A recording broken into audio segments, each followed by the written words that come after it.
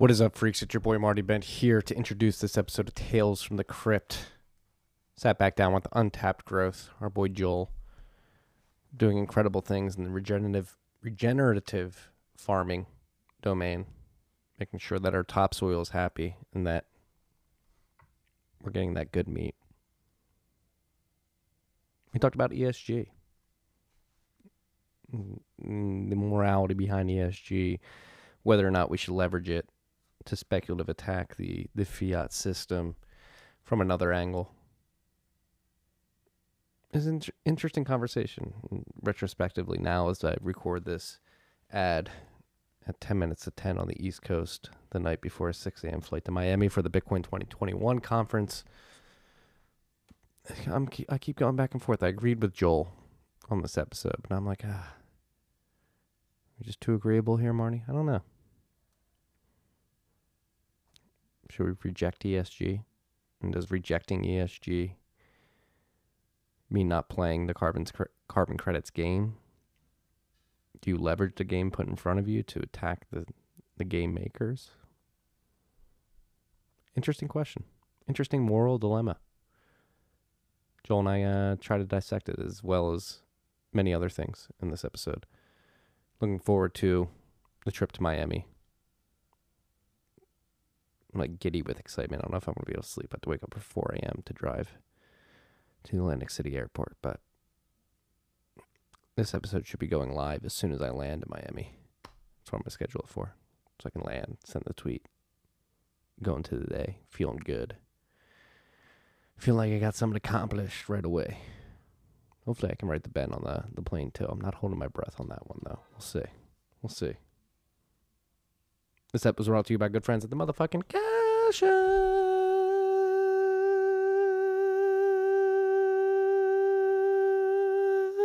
App.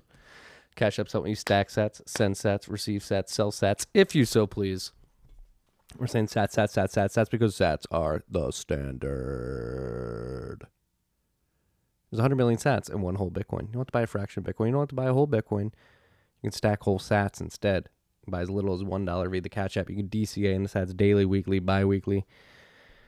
That's set it and forget it. You set a set amount of sats or your cuck bucks you want to spend on sats every day, every week, every 2 weeks. And you set it and forget it. On top of that, they have their Boost program. You get your cash card. It's accepted wherever Visa is accepted. They got their partner merchants program. You hit a Boost. You go spend at that merchant, you save some money. Sometimes they have their Bitcoin back boost. You spend some money, get some sats back. It's pretty chill. Cash App can also be your bank account. They're offering account numbers and routing numbers for you freaks and your paychecks direct deposited into the app. Go check all this out if you haven't already and download the Cash App using the code STACKINGSATS. When you do so, you're going to get $10 and $10 is going to go to our good friends at Owls Lacrosse. That's Owls Lacrosse.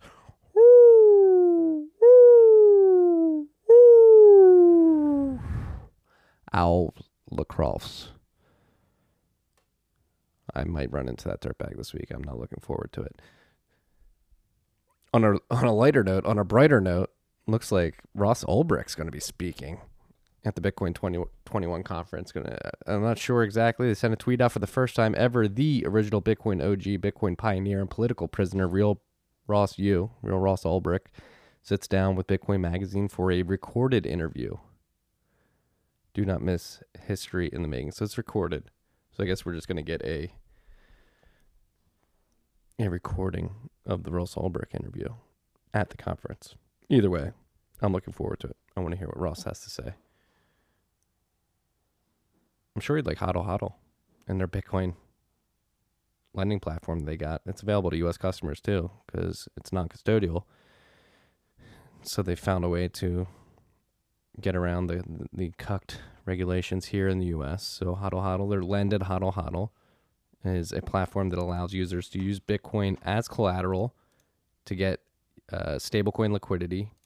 All right, so what you do is it's non-custodial, allows peer-to-peer lending and borrowing between users globally, anonymously, and on your own terms. There's no KYC, no AML. You pick your counterpart. You guys come to your terms. You put your Bitcoin in a multi-sig escrow as collateral, and you get stable coins as a loan. And as long as you're paying that stablecoin loan back over the duration of the loan. You're going to get your sats back at the end of the day. Again, this is a lovely product because HODL HODL is leveraging the native properties of Bitcoin, particularly the native multi-sig properties. So you hold a key, your counterparty holds a key, HODL HODL holds a key. The beauty of this is that since you have a key, you have visibility into whether or not your sats are being rehypothecated. So you can make sure that they're staying in the multi-sig escrow wallet throughout the duration of the loan. So you know that they're there. When you pay back your loan, you're going to get your sats back. It's a beautiful thing. If you have stable coins, if you have them just laying around, you want to earn some interest on them, Lend at HODL HODL offers one of the highest returns on the market, so you can enter the other side of that market, lend them out, get some yield. Create your own offers and set your own terms on lend.hodlhodl.com today. That's lend, lend.hodlhodl.com. This rip was also brought to you by good friends at Compass Mining. Compass Mining is trying to get more individuals hashing out there. And the way they do this is they set up an incredible product where you go onto compassmining.io, compassmining.io. You pick a miner model, how much you want to hash, the efficiency, the wattage, all that good stuff. You pay for the miner. Compass gets the miner. And once you get your miner, you pick a hosting facility with competitive electricity costs. That's the thing with hosting facilities, is they try to drive that electricity cost lower, so you don't have to mine at your home with 14 to 20 cent per kilowatt hour electricity costs. They try to drive that lower.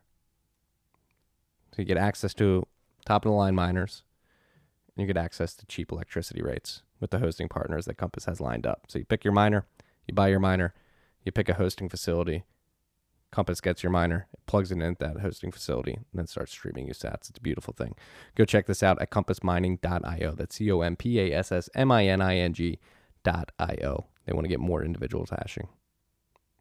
Let's pump that number. Let's make that number go up. Last but not least, this rip was brought to you by our good friends at Brains. So I'm going to see Edward Evenson this weekend. I'm trying to plan mentally what I'm going to do to this freak, Edward.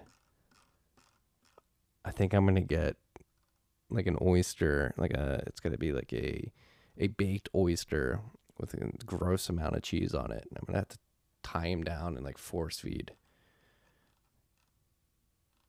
this cheese covered oyster just because he hasn't been cracking the hard enough with the what's miner firmware. What's miner? All right. Beyond my personal strife with Edward Evenson, we're here to talk about Brains OS Plus Manager. All right, this is a mining manager software for individuals running Brains OS Plus that allows you to monitor your operations remotely on multiple devices without having to be on site 24/7. It's a beautiful thing. On top of that, they're leveraging Stratum v2 to make sure that they're sending data less frequently, and when they are sending it, it's encrypted. This protects against man-in-the-middle attacks and eavesdropping attacks, so people aren't jacking your hash rate. This is a beautiful thing. You don't want people jacking your hash rate. You're paying for your miners. You're plugging them in. You're doing all the hard work, and you're just not just going to sit there and let somebody man-in-the-middle attack you and take your hash and stack sats on behalf of themselves using your hash. It's disrespectful. It's a cuck mentality. We don't like those here. So again, security and efficiency were top priorities for Brains OS Plus Manager. They got the Stratum v2, smaller and less frequent data transfers. All ASIC configuration telemetry data is being sent via encrypted connections again. For details on this, go to brains.com/blog. That's BRAIINS.com/blog. And check out the Brains OS Plus Manager launch article. Again, Brains, BRAIINS.com. Slushpool is also going to get their first major update soon. TM, the update hasn't been launched just yet, but I can tell you that it's going to include ultra-flexible payout system, customizable mining rewards, splitting, and best of all, dark theme for 24/7 hash rate monitoring. That's easy on the eyes. Follow us at /_pool on Twitter to see the announcement when the pool update goes live. Let's start some conversation with this episode. Let me know what you think. Am I being a hypocrite? What is the moral dilemma we find ourselves in? How much should we leverage the fiat system to attack the fiat system? And at what point does leveraging the tools put before us by the fiat standard engross us in that standard ourselves? Does it lead us to become the enemy? Who knows? I'm sure we'll find out. Enjoy.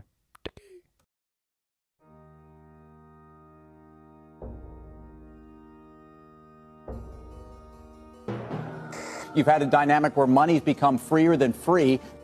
If you talk about a Fed just gone nuts, all the central banks going nuts. So it's all acting like safe haven. I believe that in a world where central bankers are tripping over themselves to devalue their currency, Bitcoin wins. In the world of fiat currencies, Bitcoin is the victor. I mean, that's part of the bull case for Bitcoin. If you're not paying attention, you probably should be. Boom. What is up, freaks? Welcome back to Tales from the Crypt. It's your boy Marty Bent here, sitting back down with our good friend Joel, a.k.a. Untapped Growth. Joel, how the hell are you doing? Doing good. How are you, man?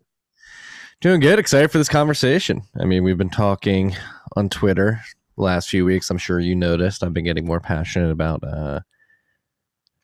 the fiat standard and some of the offshoots or the externalities that have evolved in our economy because of the fiat standard that we live under and the access to easy money and the virtue signaling in the economy, particularly around the ESG movement, especially as it pertains to what I would deem as grifters in the quote-unquote green technology space, using their external combustion engine technology to force other people to buy carbon credits, offset credits, and then beyond that with the ESG movement, the social governance aspect of it too, to trying to dictate what happens in the boardroom, very top-down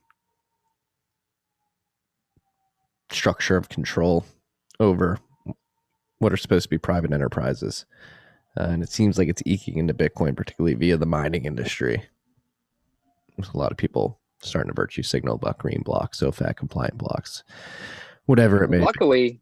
Luckily, Mara dropped their shit.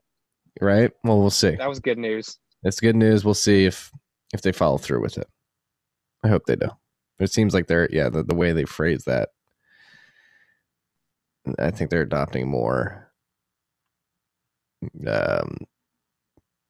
sort of like plain block template software that's pretty widespread throughout the pool industry. This is the way I read that. But yeah, you've got some thoughts on this. Am I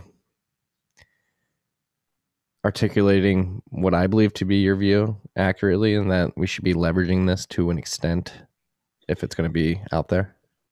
So as I've gotten into deeper building this cattle co-op, I've had to explore this whole carbon offsets pretty heavily, and my thoughts have gotten more and more refined.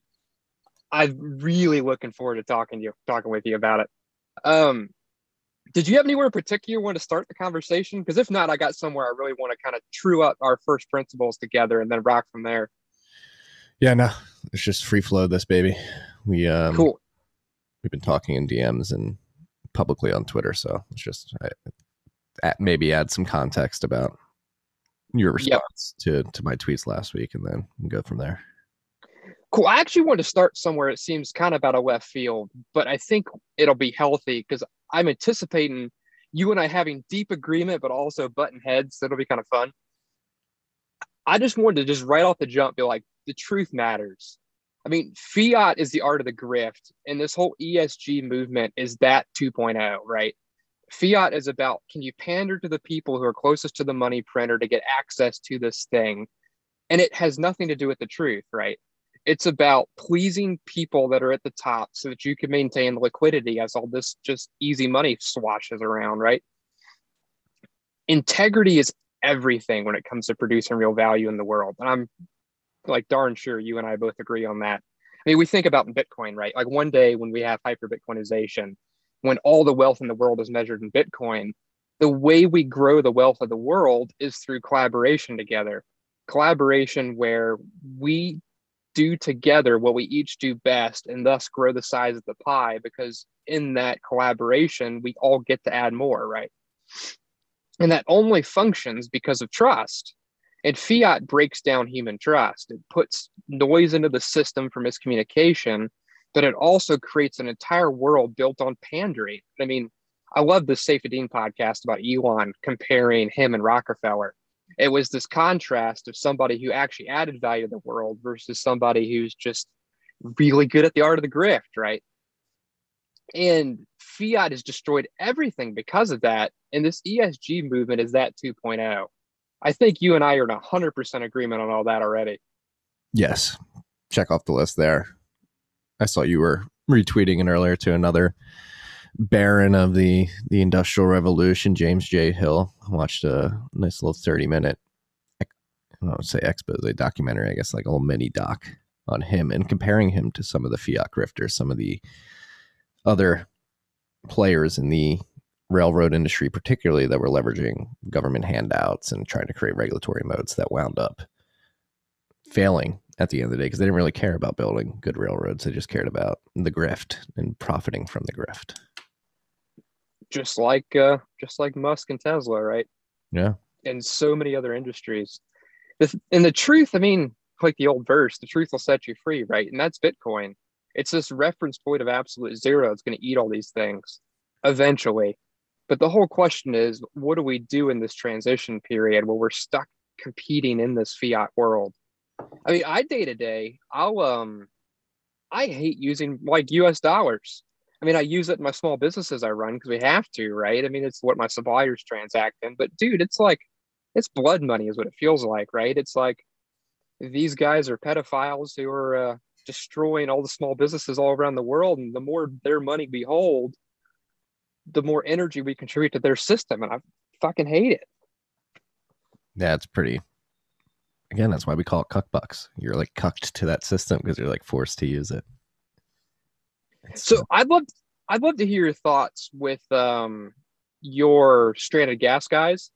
You guys could get carbon offsets for doing methane reduction, correct? Yes, we certainly could, because we do. So what's the thinking behind why you guys haven't done it? Just so I can understand your position there.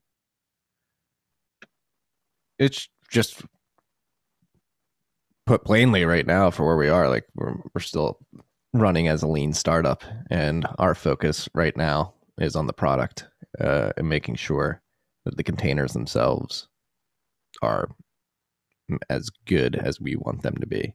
So our focus right now is on execution on the manufacturing side, and obviously on execution on getting them plugged in and having them up and running. So in terms of leveraging carbon credits, it's not been a priority for us yet. We're focused on the product and getting it to a point where we can scale up significantly and rather quickly, at which point it probably does make sense to explore the carbon credits game more aggressively or earnestly, if you will. Yeah, there's so many threads in this conversation. We should probably start with do most of your visitors, do they understand how, are your listeners, how carbon offsets and all that even work? Some of the guys that we retweet this out in my community have been asking me to explain the basics. We should probably hash some of that out first. Yeah, let's explain the basics of what it is. So carbon offsets. Essentially what these things are is you as some sort of producer. So say in a logical world, me as a regenerative rancher, I take biochar, which is fossilized wood. That's this type of carbon that's pretty much got a near infinite half-life. It'll last forever in the soil. We put it into the soil. We do regenerative grazing practices where we're actually building up permanent carbon all the way down, like deep into the soil, like feet down. And they come through, they test your soil's organic matter content to verify your grazing practices. And then they give you these imaginary real things that they now create saying you've stored this much carbon, and you can sell it to other producers who need to offset their pollution, right? So it takes imaginary concepts based upon their regulations, and you could open market sell them as if they're real good. Okay, base premise, this doesn't sound too terrible besides the fact it's centralized control, right? I mean, we care about environmentalism, but there's all these holes in it, right? Where what is your definition of what's good for the environment? I mean, does global warming and carbon in the air even fucking matter? I fall with safety and I think it's all irrelevant. I care about topsoil and the purity of our water tables. Because when you're eroding the topsoil and the biological layer of the earth, that's where you're losing the support system for all of our food and our ecosystems, right? They're like the limiting factor of growth for a lot of fields during peak in the summer is actually the amount of carbon in the field, like in the air. The windier the day, the faster your grass grows, because the grass will actually grow out, like it'll photosynthesize at such a rate that it actually exhausts the carbon at the ground layer that it's trying to use to grow. Like our world is so good at finding balance, right? Okay, so these centralized powers, so many things here are just silly in the way they define what's good for the planet. Even if we just ignore the fact whether or not they should even be doing this to us as free individuals, right? So like this methane thing, you get more credits for eliminating problems being put into the world, like reduction of methane, than you do for sequestering carbon in the soil. So like the biochar idea, they actually don't really give you much credits for stuff like that. Now, there's a company that did a research study and proved that when you feed cattle garlic, it reduces their methane emissions by about 80%. It actually fixes the biology in their gut. It's good for the cows. It actually reduces parasites. It reduces fly load on the cows. It actually helps them gain weight and be healthier. But from the environmental concern, guys, they realize that it reduces the methane emissions, which is this whole big thing everybody's stressed out about, right? So there's this company that did that research study, proved it was possible. Now they give away garlic to cattle producers.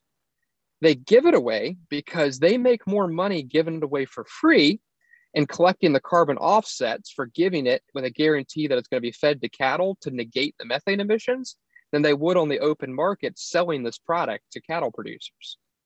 So it's this massive distortion, right? They're making money giving away a product, and the real product they're selling is not even real. It's these imaginary methane reductions.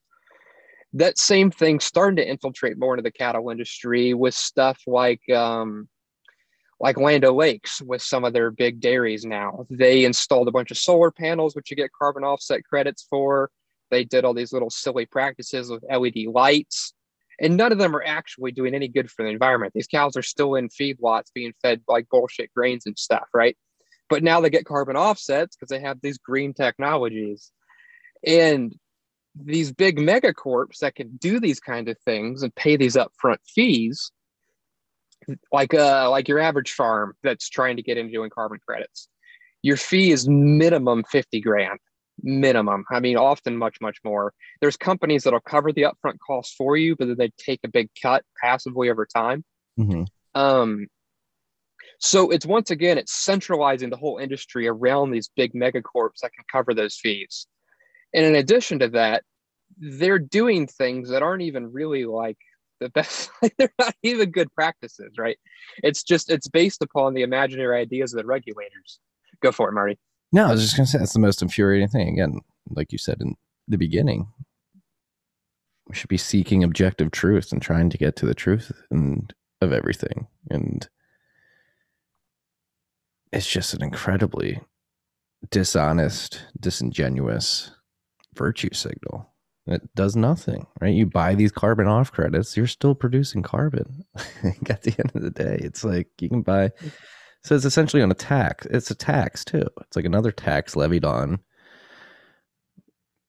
entrepreneurs who are just trying to make life better for other people. And like you mentioned earlier, like we should be having the debate.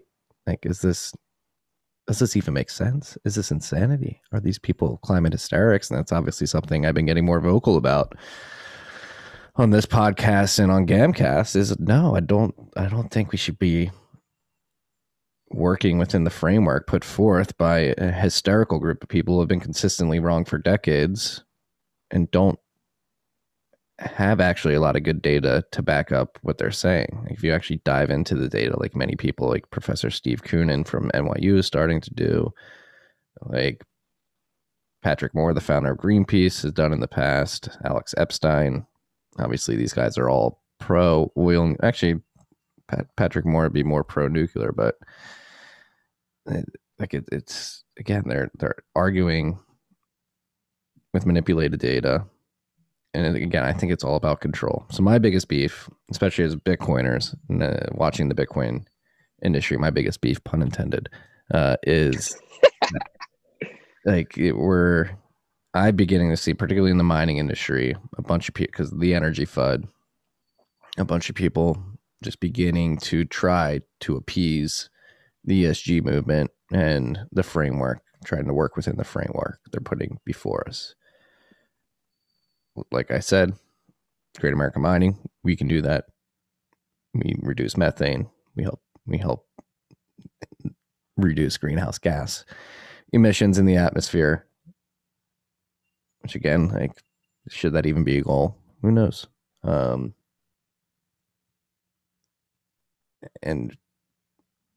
as we begin to appease, nothing's ever going to be good enough for them. Like again, like Bitcoin mining as an industry has one of the highest penetrations of renewable energy as a source of electricity of any industry in the world. And so like I just worry that we're going to like begin trying to work within this framework. We're going to get further down, and you're going to have to get into this carbon credit game, and that turns into other regulatory games that turn into a degradation of the Bitcoin mining industry in North America. Again, I've been clear about this too. I don't think it's going to hurt Bitcoin in the long run. If anything, it's just going to hurt industry in the United States and partner countries that tag along with this.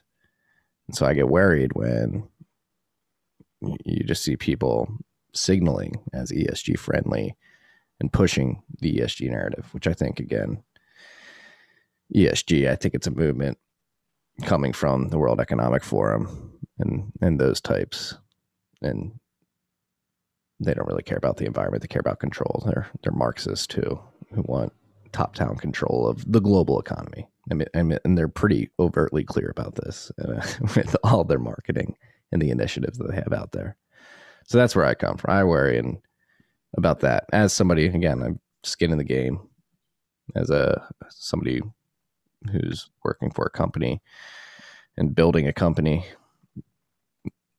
that is very, very much ingrained and sort of we've tied our wagon to the Bitcoin mining industry in North America, and seeing the beginnings of a movement that could severely hinder the growth of the industry within the United States has been the impetus to make me be more vocal about this particularly. So with you guys, how hard would it be to go kind of completely like dark market kind of way with your stranded gas wells to where nobody knows you're doing it? Or are you guys with the regulated oil and gas industry to where you're pretty much going to get sucked into whatever happens? It depends. It depends on how much of the stuff you own, right? Like if you own the gas assets, at the end of the day, you can do whatever the hell you want with them. and so you can go Galt's clutch on them, just turn in and, hey, I bought this land, I own this land. Bought these generators, own these generators, bought these miners, own these miners. I can do what I want with them. And even then, like, you'd have to have somebody identify that you're buying all these assets and using them to do this particular thing, right? Like, that's the beauty of off-grid mining. It can't be identified. You can't find our energy suck on a grid like they did in Venezuela, in the UK last week. Cops shut down a Bitcoin mining operation because they could literally look at the data emanating from the grid and highlight where it was people were pulling more energy off than the average consumer. So yeah, we don't have that footprint either. The fact that all this runs in 20-foot shipping containers, which are pretty common if you're doing like GPS photo, like surveillance from up in the sky. It's really hard to identify. So yeah, like, I think we could go black market pretty easily. So how much your guys' stuff is Bitcoin mining as a service for other people who own these wells versus you guys acquiring full vertical integration of the stack? Right now it's like a combo, like, so mainly flare. We go say, hey, you're in North Dakota, you have strict flaring regulations. We'll buy that gas that you're flaring, but we own and operate the boxes and the machines. So and they own the land. Yeah. Gotcha. Interesting. So you're using that to boot up, but then you'll go after acquiring full integration later. I think that's just naturally where it goes. That's how you drive your cost down over time, right? Random rabbit trail I don't want to chase, but I wonder if we could collaborate as I get my co-op fund built, where we're acquiring grazing land. If we could focus on getting grazing land with strata gas assets and us work together on it, yeah, that would make a hell of a lot of sense. I don't know why I didn't think about that before. Well, I couldn't stop thinking of just everything that's going on with what you're doing and what we're doing after watching this James J. Hill documentary this morning. Like, he was ruthless, and he leveraged that's like the one beautiful thing that was highlighted in this 30-minute documentary. If you guys freaks haven't listened to it, go watch it.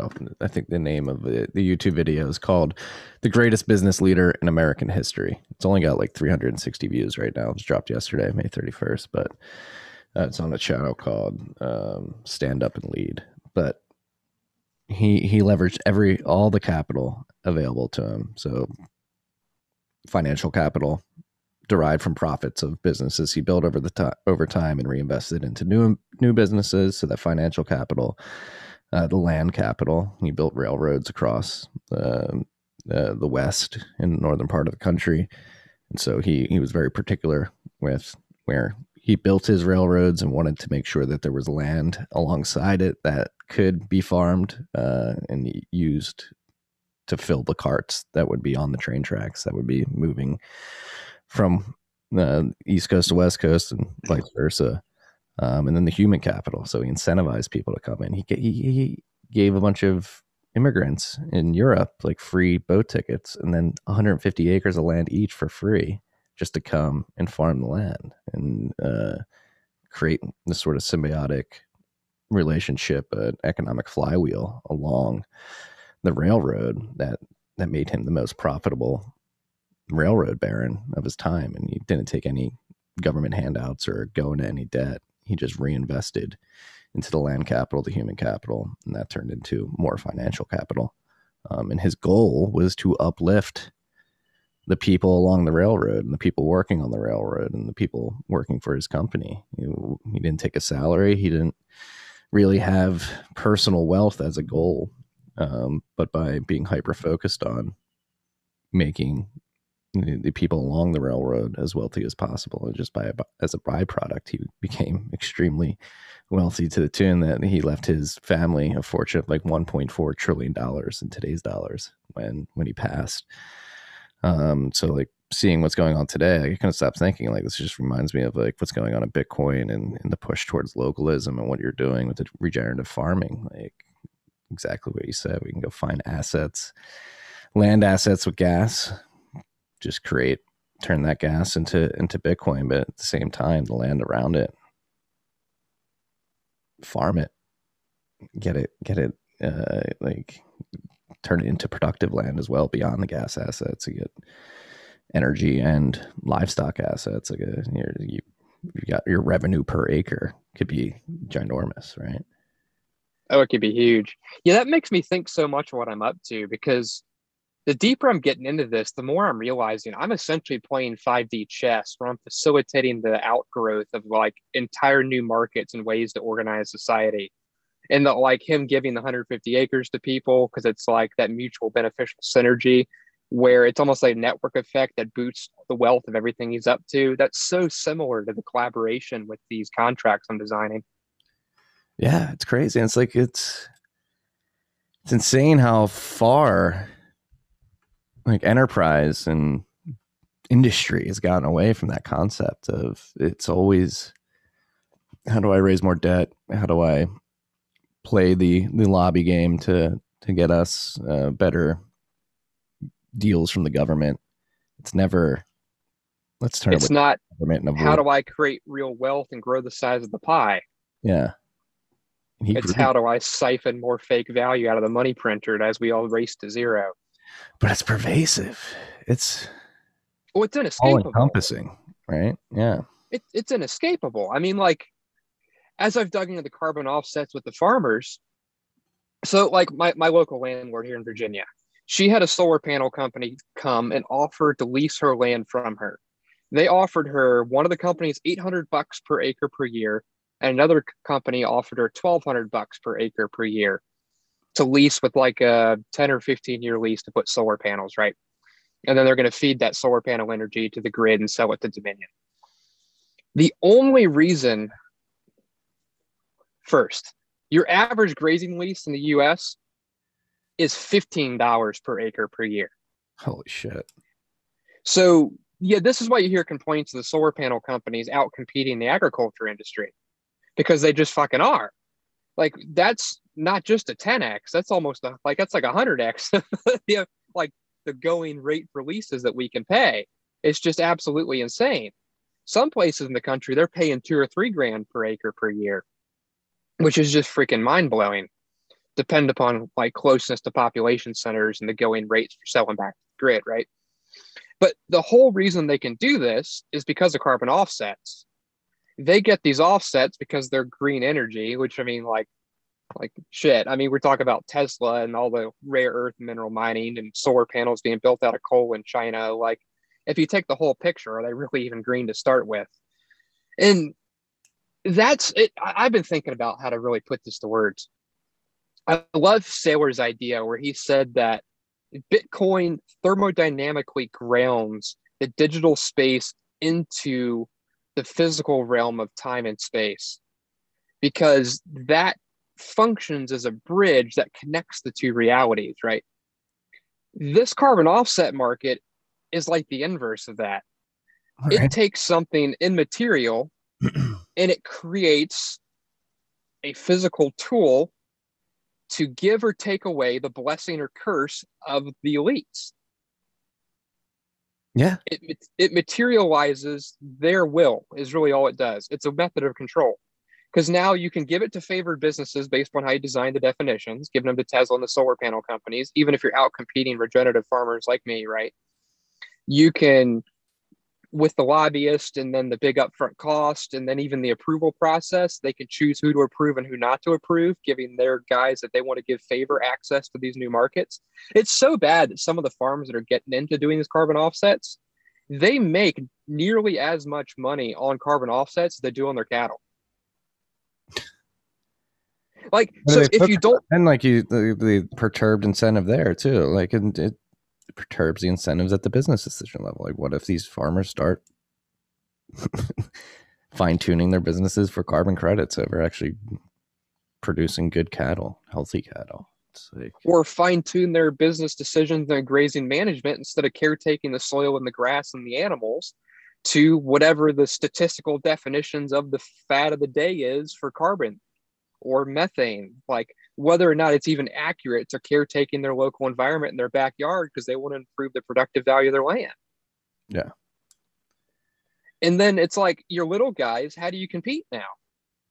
You got Land O'Lakes putting in solar panels and LED lights and getting solar credits for their feedlots, and you're out there greening the environment, doing real environmentalism, and they're out competing you now because they're getting almost double their revenue or whatever it ends up being because of these carbon offsets. That's just materializing the will of the political power.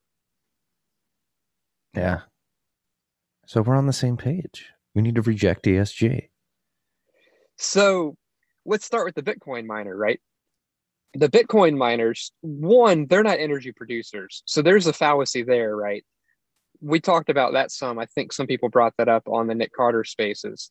They're just an energy user. They're no different than Tesla. where Tesla is like an external combustion engine, right? Or like Rochard said, Pierre, that look, I can plug a Bitcoin miner in, it's not making any carbon, right? There's no difference between a Tesla being an energy user and a Bitcoin miner being an energy user. They're not freaking producers. So why are we falling in that paradigm to start with? That whole thing is just a fallacy. And then next, I mean, this is a tactical game. If we let them start to make us voluntarily submit to their framing, they're just going to erode us. It's just that simple. I mean, it's not, they don't care about the green. They care about control. They don't like Bitcoin. No matter what we do, they don't want us doing it. They're just going to nickel and dime us. If we submit here, it just is going to be one of these situations where, okay, it's these carbon credits are cheap. It gets the monkey off our back. They'll leave us alone and stop bullying us. Okay, well, now we're already doing this. So what's a little couple laws here to regulate us? Oh, now we all have to report if we're mining. Oh, now they regulate how we mine. Oh, now they can subvert the Bitcoin network, right? Yeah. It's so obvious if you're an adversarial thinker, just like what the slippery slope leads to. And I love that you mentioned the justification right now. So right now we're at the justification phase to justify the purchasing of carbon credits to offset by the mining industry. It's like, oh, it's only 5 basis points. Like, come on, we'll pay that. It's 5 basis points. It's cheap. We'll get the monkey off our back and we'll be fine. It's like, well, that's where it starts. And it's like, all right, now you're mandated to report your energy mix and you've got to pay for all this metering technology that you have to bring on site and has to give live data feeds of the energy being produced and the fuel source that was used to produce that electricity. And it's like, all right, that's another thing. So that's another cost added to an operation. And then it's regulations on top of that, having to pay taxes for not producing what would be considered a green energy mix. Carbon credits are already a tax added. And then, yeah, like you said, and it's like it's from the meat space operations to the digital world, Bitcoin network operations, where it's like, all right, you need to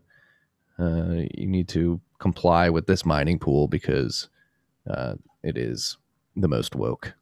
I mean, they won't say that, but that's basically what they'll try to do. It's not allowing terrorists to transact, and it just seems so obvious, and I get frustrated. And I love many of the people pushing this in the industry, but I wholeheartedly disagree with them. We should not be openly going down this path to appease these people. Again, there's no appeasing these people. Like they want control. They don't care about you. They don't care about the environment. They just want to control how everything works. These people are literal psychopaths who think they can micromanage a global economy. Yeah, that's a whole other conversation where they're trying to take everything. As an environmentalist, I 100% agree with you, which probably shocks people to hear me say it. I'm an environmentalist too. Like, that's the thing. Yeah.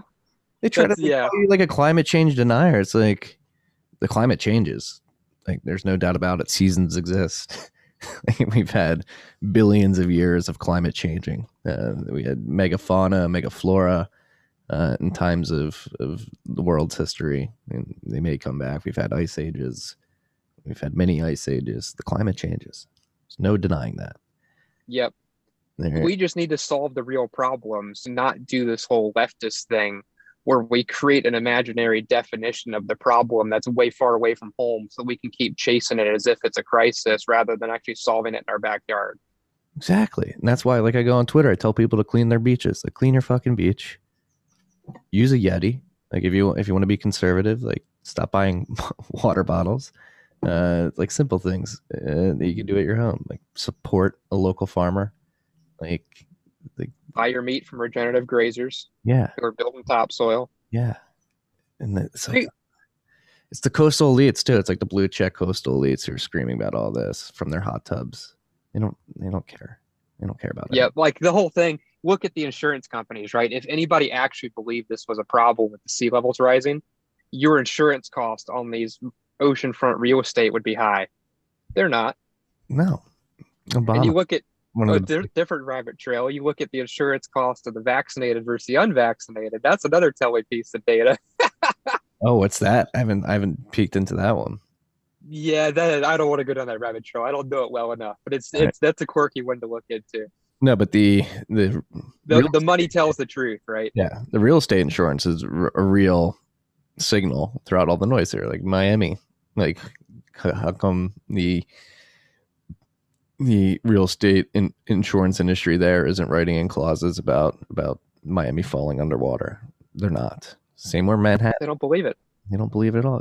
They don't believe Obama was like one of the biggest climate accord pushers in the world, and he buys a house on the beach in Malibu, which is supposedly falling into the ocean. It's like these people are not picking up what they're putting down. Yeah, back to the Bitcoin miner thing. I've been thinking more and more about this whole sovereign individual thesis, kind of what you and I talked about on the last podcast about Bitcoin is the emergence of a new paradigm of an geographically asynchronous nation state. I mean, if you think about a nation state, right, what do they provide? They provide security against the threat of violence. Bitcoin allows us to secure our wealth without violence.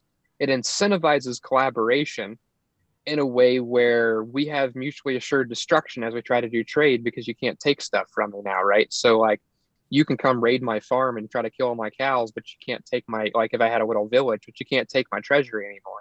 So even when you get all the way to the realm of actual, like almost tribalistic warfare, it changes the way that states and little cities, like cities will interact in the future.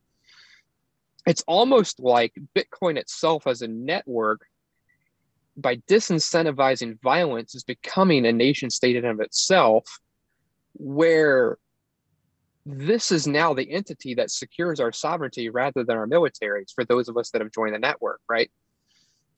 So as these elites try to use this ESG to submit Bitcoin miners to their paradigms, the way I'm beginning to see it is if we as the first emergent leaders and plebs who are living in this new nation state, they are threatening our nation because they're trying to subvert our national integrity of the thing that defends us in this new world. No doubt. Like again, it's these people only want control. They cannot control Bitcoin, and they're trying to subvert Bitcoin, which, as you just said, is the new nation state that preserves sovereignty and protects sovereignty in the digital age. They're definitely attacking. They're trying to subvert it, and that's why, again, talking a lot about this already mentioned in this episode, but I think it just forces mining off grid.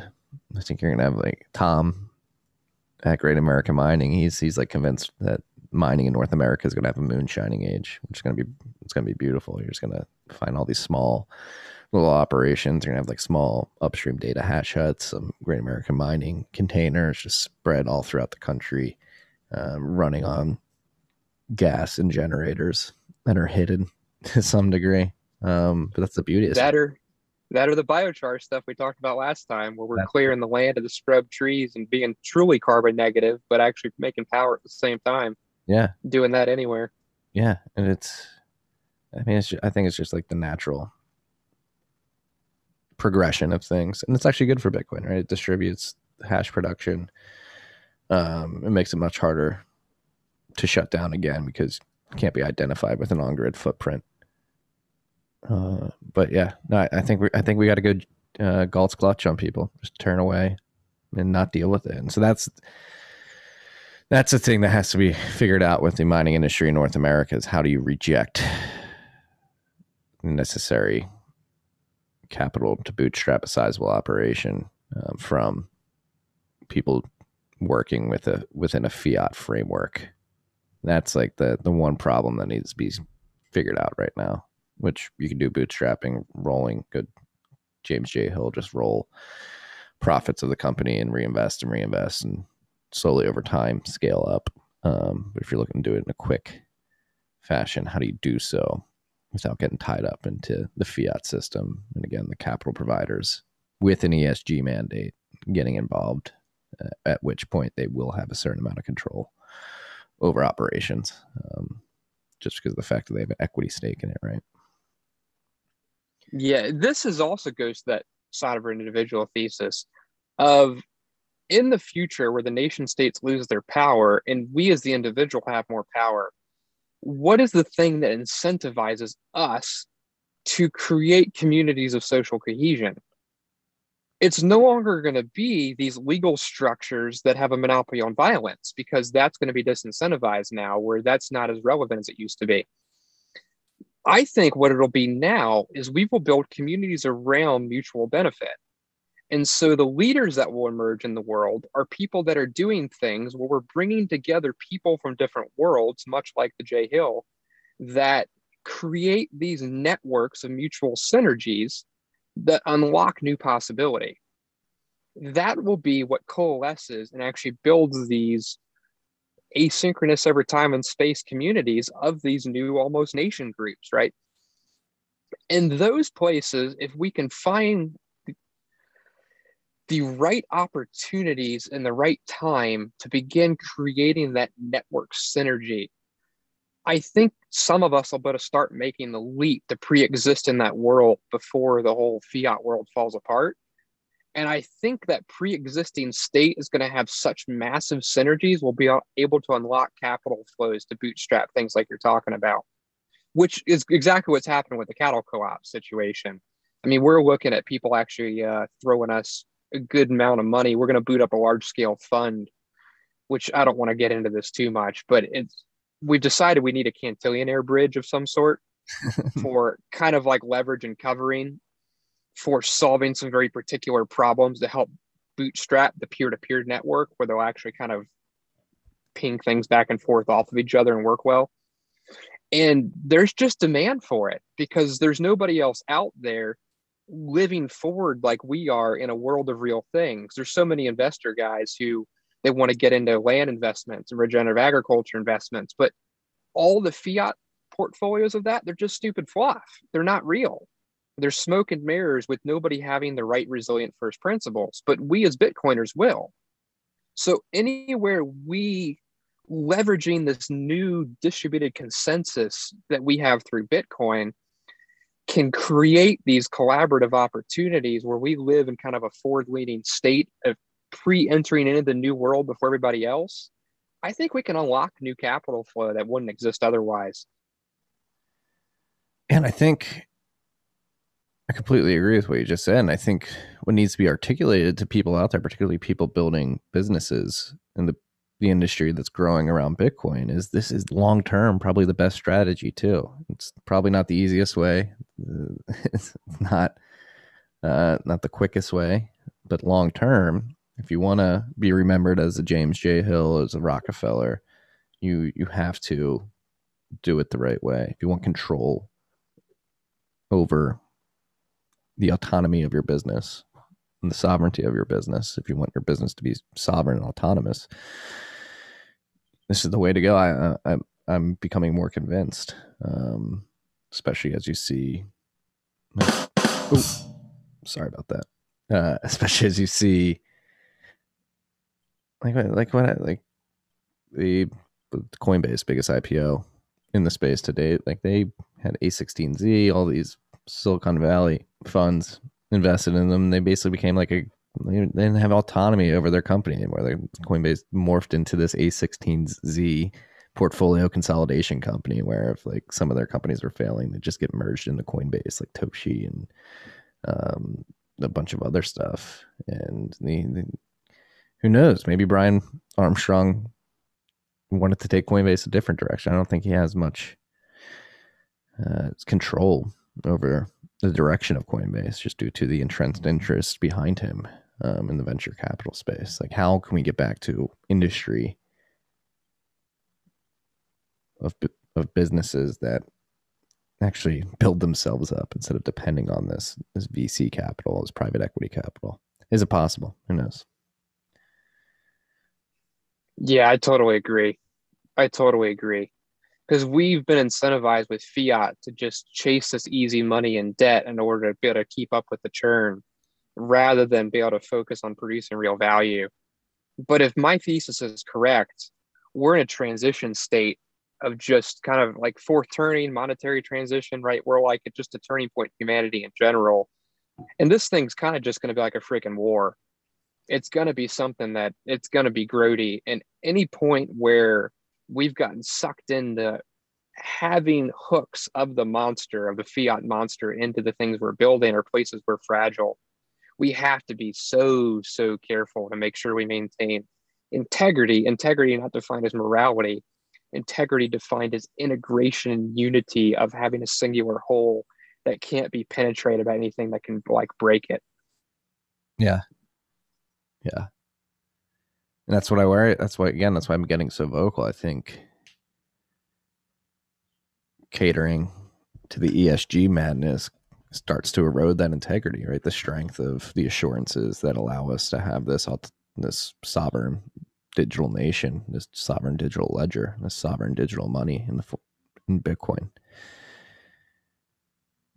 It's like they're like siren calls, right? It's like Ulysses. Everybody has to tie themselves to the mast and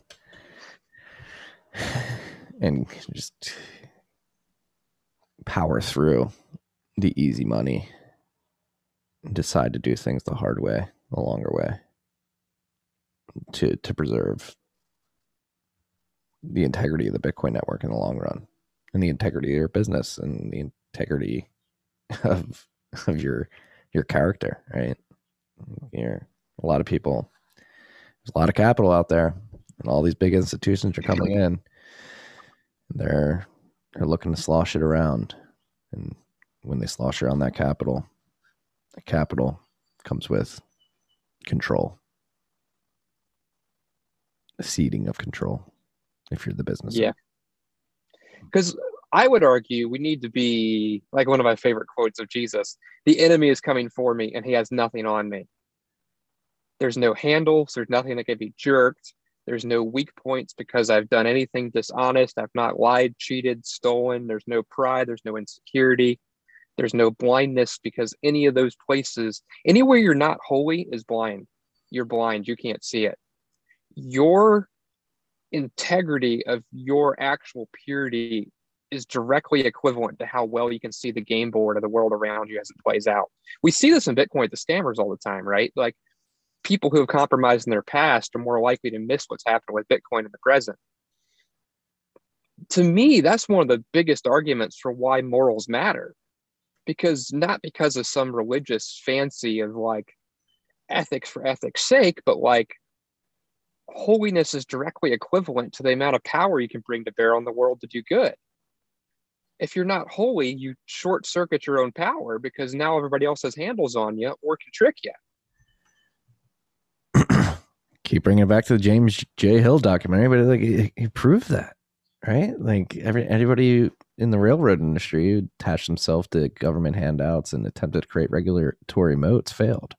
Again, because at the end of the day, they didn't care. They were building shittier products. They weren't maintaining them. They didn't actually care about the safety or the quality of the railroads, because their intention wasn't building quality railroads and providing humanity with a way to transport economic value across the country. They cared about leveraging the Cantillon effect and the free money handouts, whereas James J. Hill truly wanted to uplift people from poverty as an immigrant himself and provide people with opportunities to accumulate capital and make a life for themselves. And he did it beautifully. Like he, again, giving out those 150 acres to everybody and incentivizing them to grow good crops by having yearly competitions about between the farmers that got the land, whether it be the quality of the milk, the quality of the meat, the quality of the wheat, sort of give it away, incentivize people to build high quality goods and ship those goods across the country. And it was an extremely profitable business that grew out of an aim to make the people who touch that business better off instead of trying to just fucking suck money out of the system. It's really like it is And that's what I worry about. You see a lot of, you see a lot of people in the space like spinning stuff up just to ride the hype cycle. I mean, this has been going on in the Bitcoin and quote unquote cryptocurrency space for almost a decade now, especially with the altcoins and that whole grift. Like that part of the industry is just the railroad barons who were trying to just get a quick buck and didn't care about the quality or the intention behind the industry that they were a part of. I don't think there's a lot of people in the Bitcoin overarching cryptocurrency industry who actually understand why we're in this. They just want to get money. Interesting little rabbit trail. One place the railroads didn't live with integrity was in relation with the native nations. Do you know the stories about how they were attacking the guys trying to build the railroads, and it was like huge, just all out warfare, and they couldn't figure out why their workers kept getting massacred? No. What the natives knew that the English guys building the railroads didn't was that the way the railroads were designed with the berms actually functioned like what they used to create herding behavior when they would herd the bison off of cliffs in order to harvest them for like for the tribe for like a big take. The way the railroads were designed actually functioned in a way that was like a catch shoot for the animals. The natives knew that this east to west railroad was slicing the bison migratory pattern in half in a way that was going to destroy their entire way of life. It was literally an attack on their society, because for them, these Plains Indians often just follow the migratory patterns of the buffalo. When you destroy that migratory pattern with this berm that affects actual migration patterns, their whole way of life breaks down. Those railroads could have been designed in a way that actually did not cause harm to the buffalo, but they didn't take the time to ask. They didn't work. They didn't collaborate. They didn't take the time to build relationship and trust. Consequences of this are the destruction of these people groups that exist today. I mean, you look at the Native Americans and what their people were like. There's so much harm that got done as the clash between our nation and theirs happened, rather than us creating a more beautiful world together as it was intended to be. And it's one little spot. He tried to live with integrity and take care of everybody. Jay Hill did. But there's so much utter destruction from that one people group he didn't respect. Shit. Did not know that. That makes a lot of sense, though. Mm-hmm. But so that's like the whole going back to the sovereign individual. Never had a better opportunity to communicate between these people groups, but there's so much noise out there, right? And how do we get through the noise and get the right people having the right conversations, right? Because now I think it's the wrong people dictating the wrong conversation and forcing otherwise productive, industrious, and otherwise smart people into just a bad framing in a losing proposition from the get-go. So how do we avoid that noise? That's noise. ESG is noise. A lot of people are getting drawn to that noise and forced to add to it. Yeah, we're so used to the art of the grift that we don't even realize we're playing the same game still. It's just become a part of our mindsets. Right? Which is so fun. I mean, the whole Valis thing of Bitcoin changes you, right? Like, it's starting to revamp a lot of our mindsets. And some of us are deeper down that hole than others. We're like, the truth matters, and like, we're going to change the world with it. With absolute zero of having a true reference point again, where it's not going to be about this people pandering anymore. But we're there in some realms, and we're not there in others. Yeah. It's it's all encompassing. And everybody's like, so that's one thing I worry about, like, is this fiat mindset so pervasive now. It's we debate this ad nauseum on this podcast with different guests. Like, what's the time frame? Is it going to take generations? It may take generations to unwind all this shitty thinking.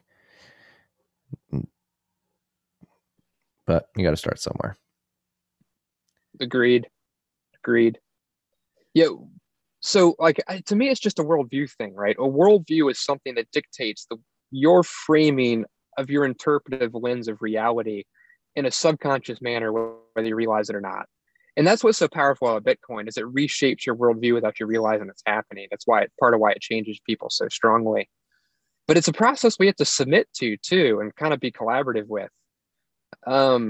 Like this is a place in a worldview level that I think I'd probably disagree with you on as far as is carbon offsets.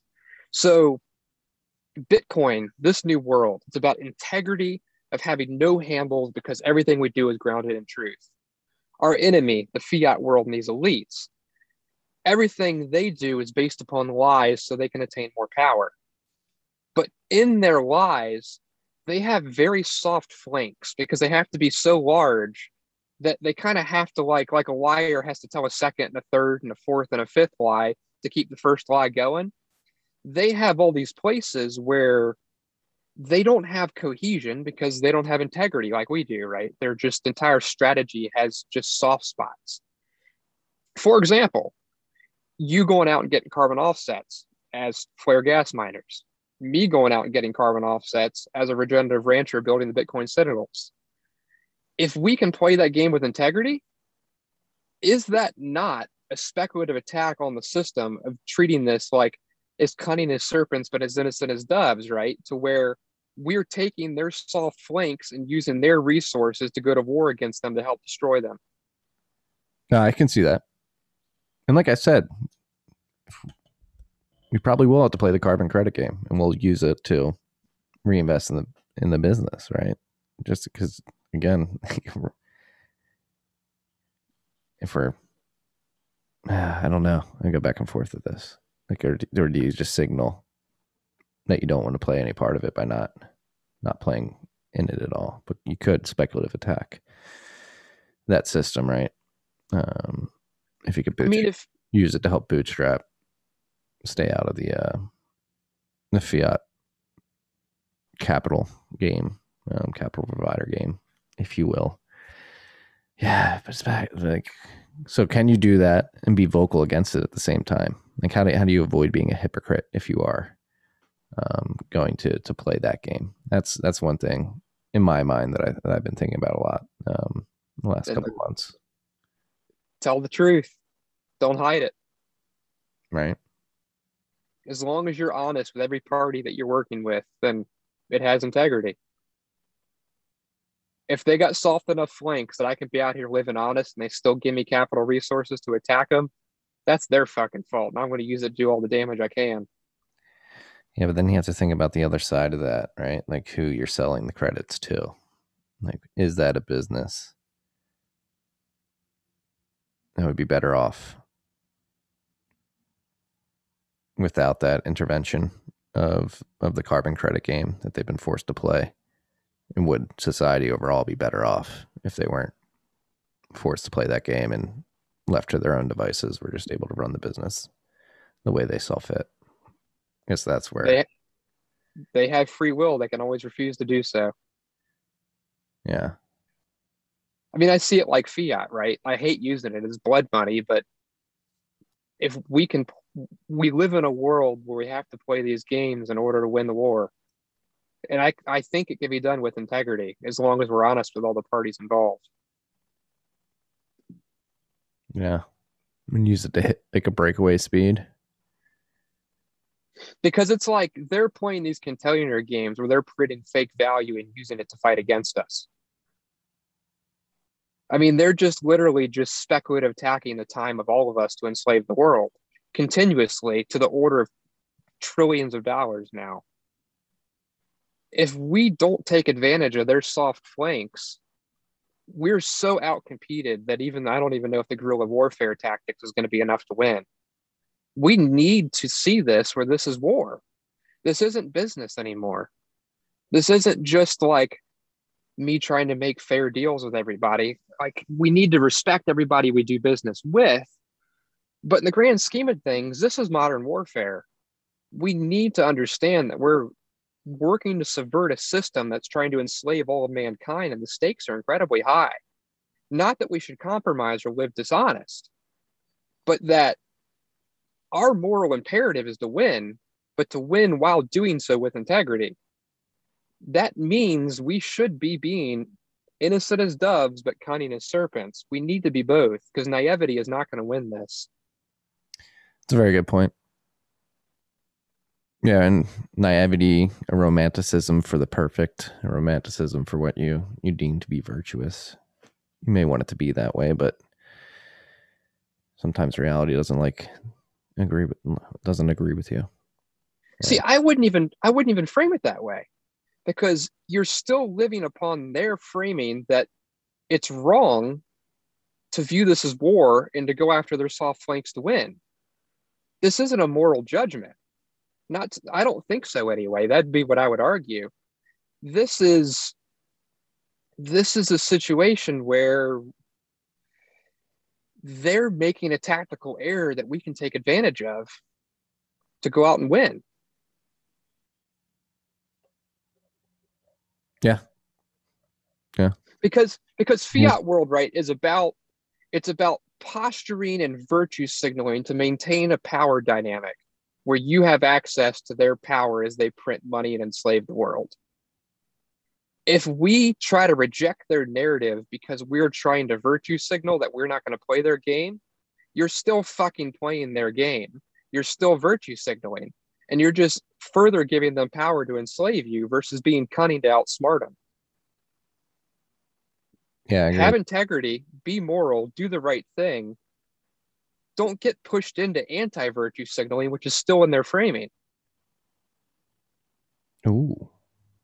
You're saying I'm anti-virtue signaling? Yeah. That's what I thought we might butt heads about, because it's still playing the game.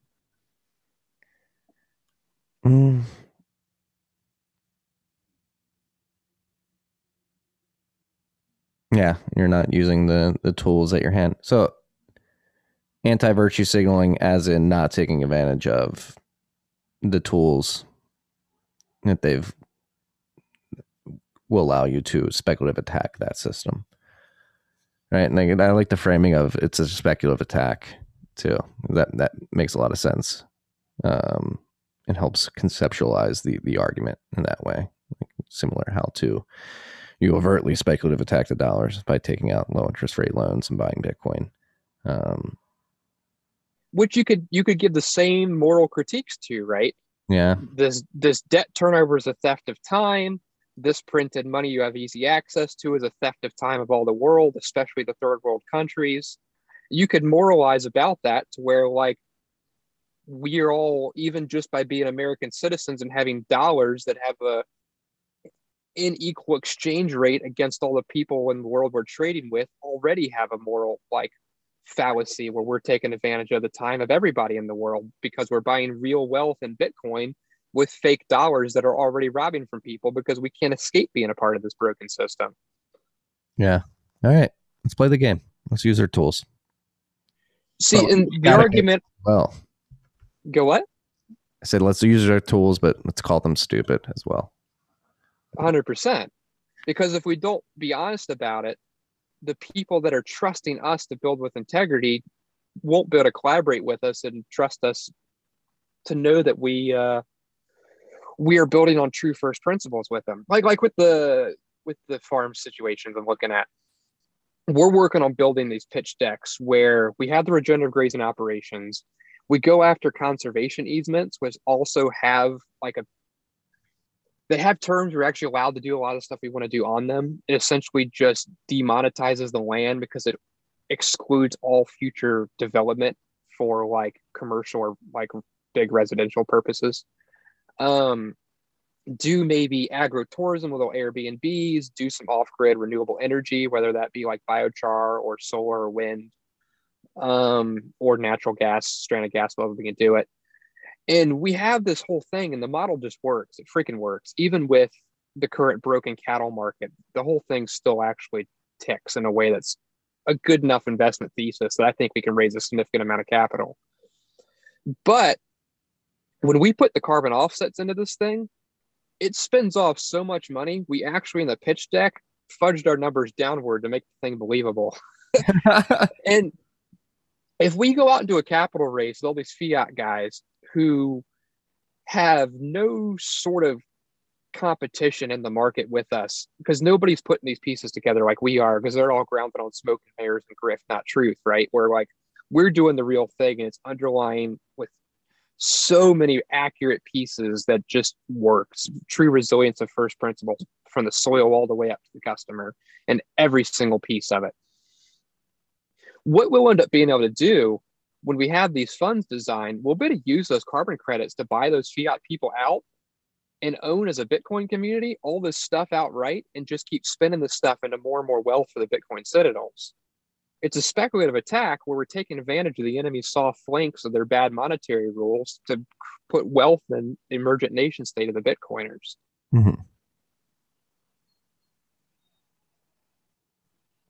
So the way I see this, when it comes to the moral argument, this is the same argument I made about speculative attacks using debt. The best way I can serve the goodness of those people in foreign nations that are being robbed by the dollar, or even the poor in our own country that's being robbed by the dollar system and inflation, is to take it down as quickly as I can. If I can take on more risk and be cunning to play the game more effectively to destroy the system faster, I have fulfilled my moral imperative to try to help those people in the world that are being wronged. Yeah. No, I completely agree. Like, we should be moving as quickly as possible to replace that system. And so again, staying on ESG though, do you worry if by jumping into the carbon credit game is only one part of it, right? You're forgetting the social and the governance. Does that appeasement on the environment, on the E, lead to the S and the G creeping into your business and you being forced to operate your business in a certain way? If you play the E games, like, hey, you're playing the environmental game, you're playing the carbon credits game, now you need to do social and governance part of this ESG movement. Like, do a little bit more, you'll get more credits or something like that.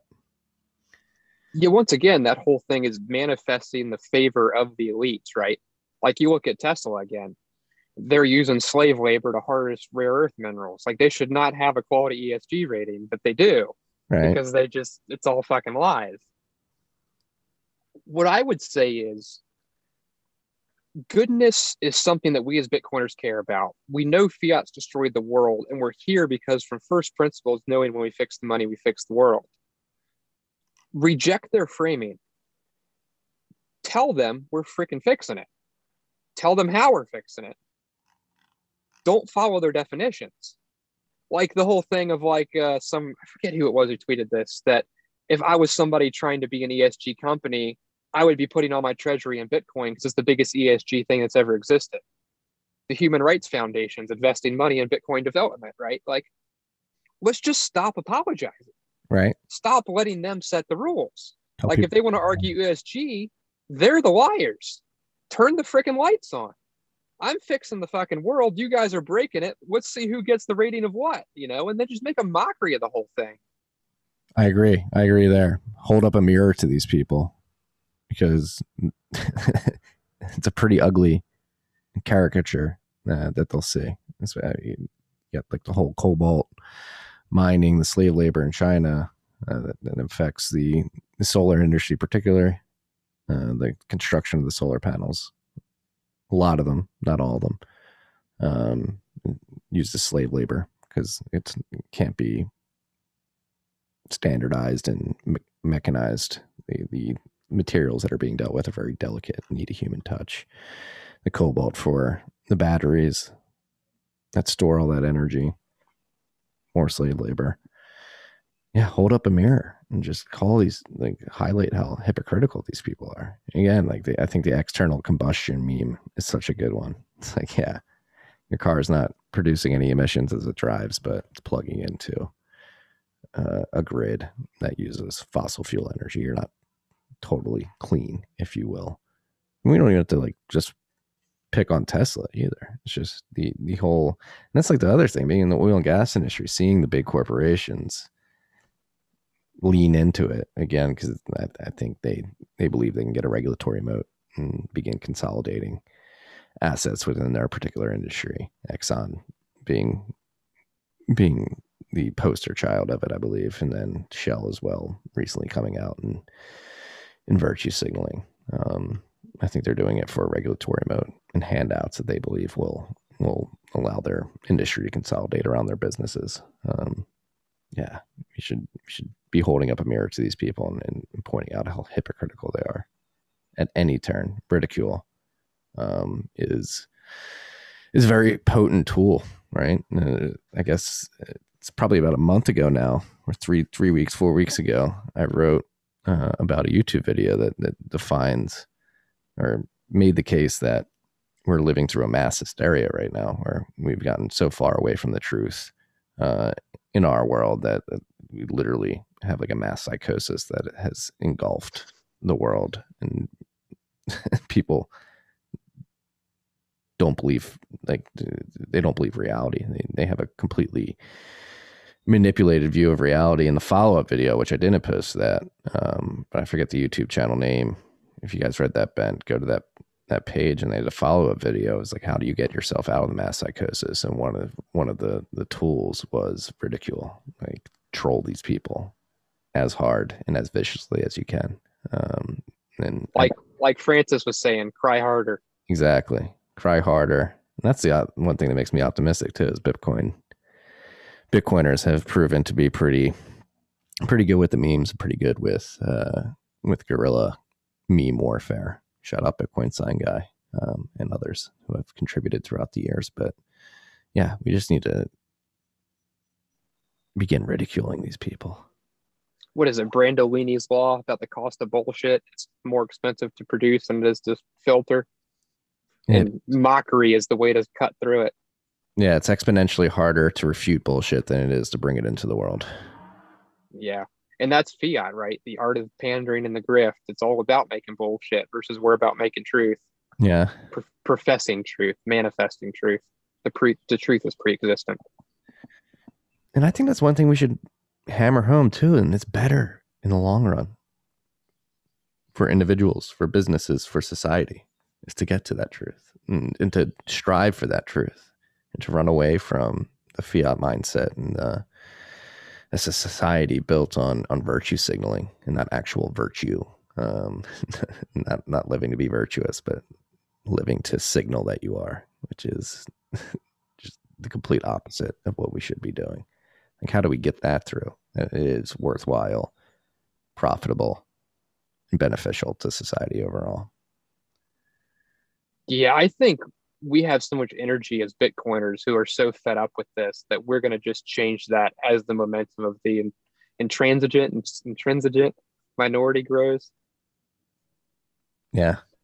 Like the meme culture, right? Like a simple example, typically in history, a small farmer like me trying to do the right thing would get crushed by the messaging and narrative of Land O'Lakes with their ESG and carbon offsets of this feedlot with solar panels and LED lights, right?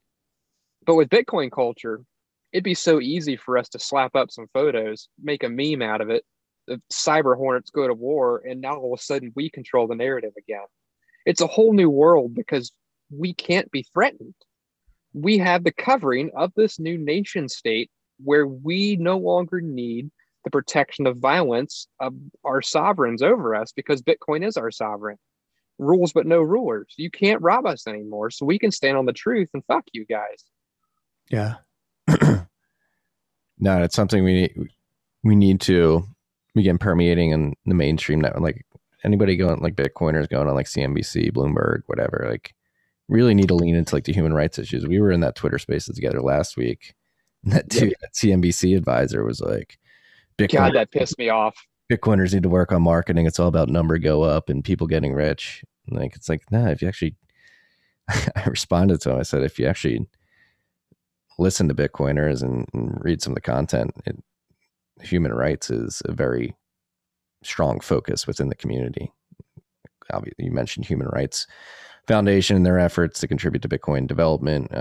Obviously, Alex Gladstein, who's the director over there, has been writing and producing incredible content focused on human rights. And I just put the mirror on him. I was like, you're an advisor at CNBC. Like, these stories out there exist, these human rights issue stories, and yet get clicks, and so they don't talk about them. And so all they talk about is price volatility and sound bites from billionaires. They don't talk about the human rights issues. Like, hey, you're in a position of power. Like, recommend that they run more human rights stories on how Bitcoin is helping individuals in Venezuela escape hyperinflation and capital controls, so that they can buy food and medical goods.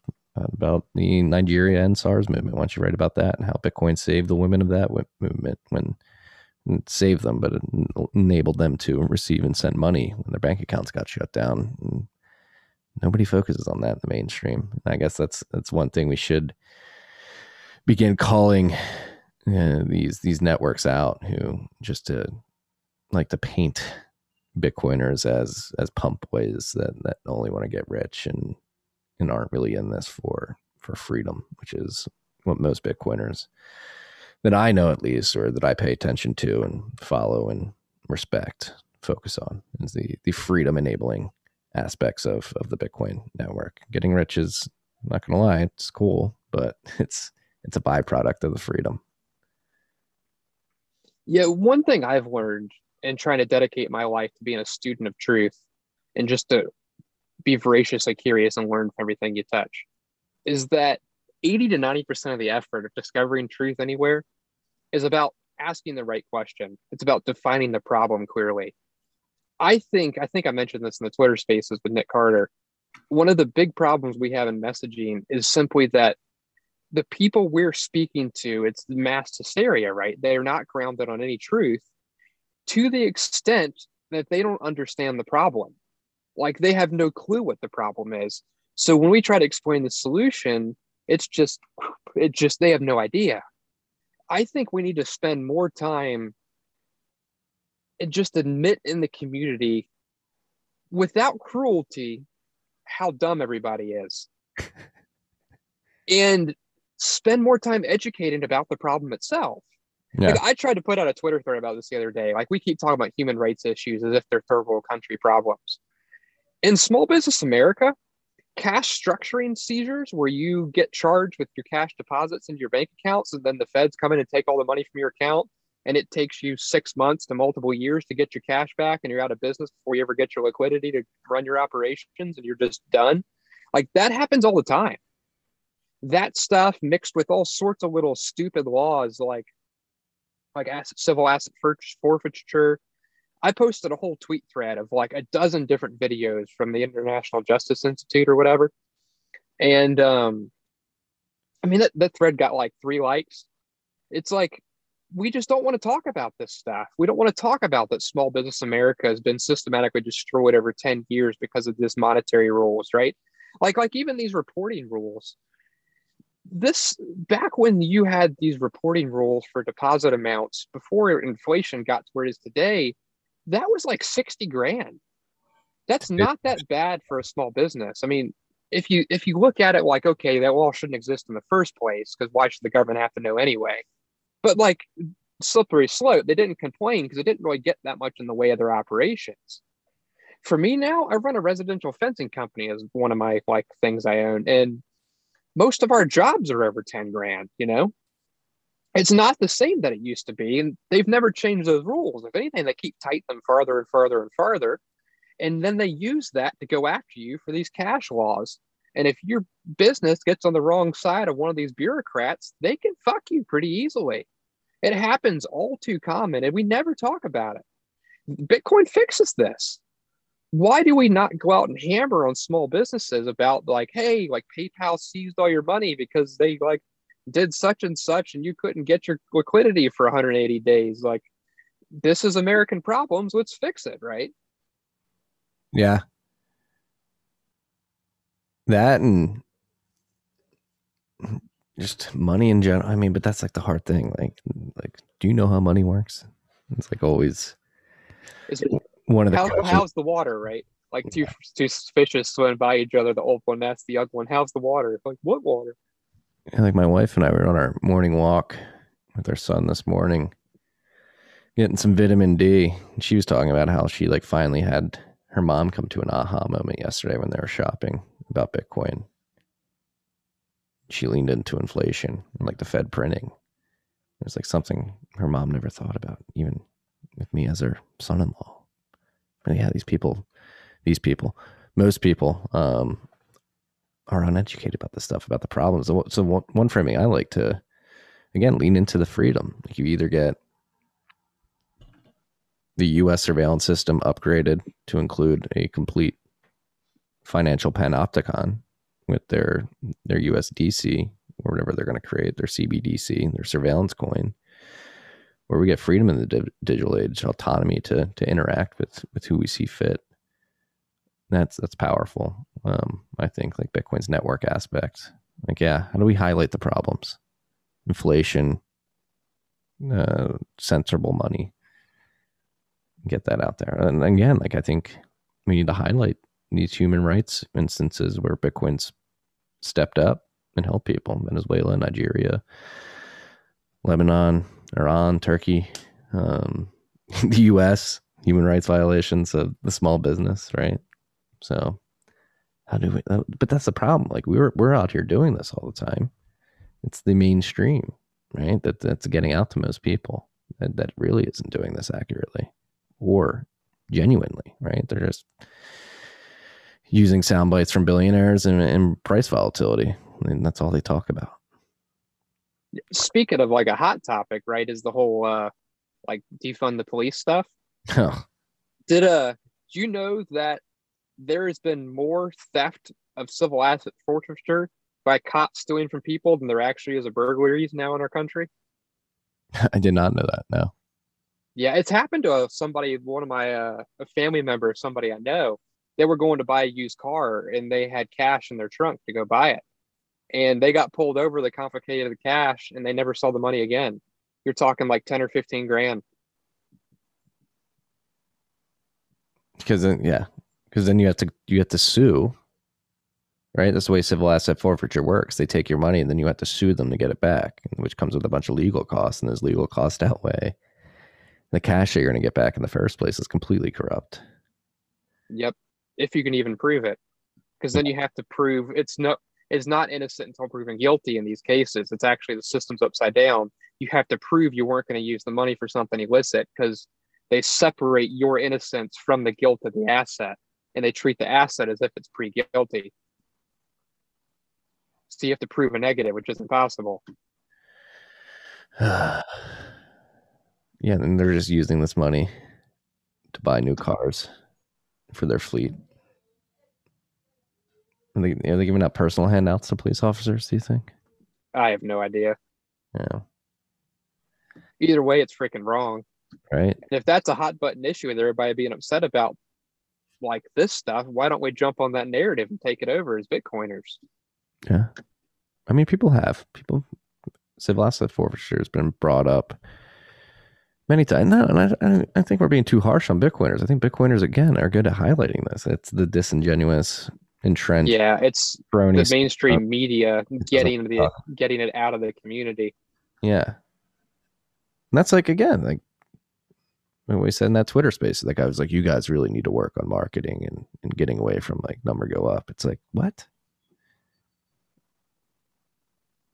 You're an advisor at CNBC. You have fucking Jason Calacanis coming on, talking out of his ass about things he doesn't even understand. Fucking Mark Cuban coming on, shilling NFTs. You had fucking Brian Kelly shilling Ripple at the market height in December of 2017. Like, we're not the ones spreading bad information. Like, it's you. It's you that has a marketing problem. Literally feeding into people's addiction to endorphins that comes with price volatility. And again, that's not to say that, like, the price volatility isn't a part of the story. It certainly is. It's part of the monetization path. And number go up is part of the story. It increases the utility, and it means that the Bitcoin is winning. And so, like, they are certainly important topics to cover to some extent, but to make it the sole focus of the coverage is not doing anybody any favors if you truly exist to educate people about modern finance, as CNBC and Bloomberg and others purport to do. I don't think they exist to do that. They exist for advertising dollars and eyeballs. And sex sells. Price movements are sexy. We've got such a good hero's tale, of the narrative. If we can find a way to get that actually penetrated out through the fog. I mean, a bunch of cyberpunks are tired of being robbed from. We have multiple electronic currencies get destroyed over decades. We finally create one that can't be stopped, and now we're winning, Oh, it's going to be an incredible story to tell in retrospect.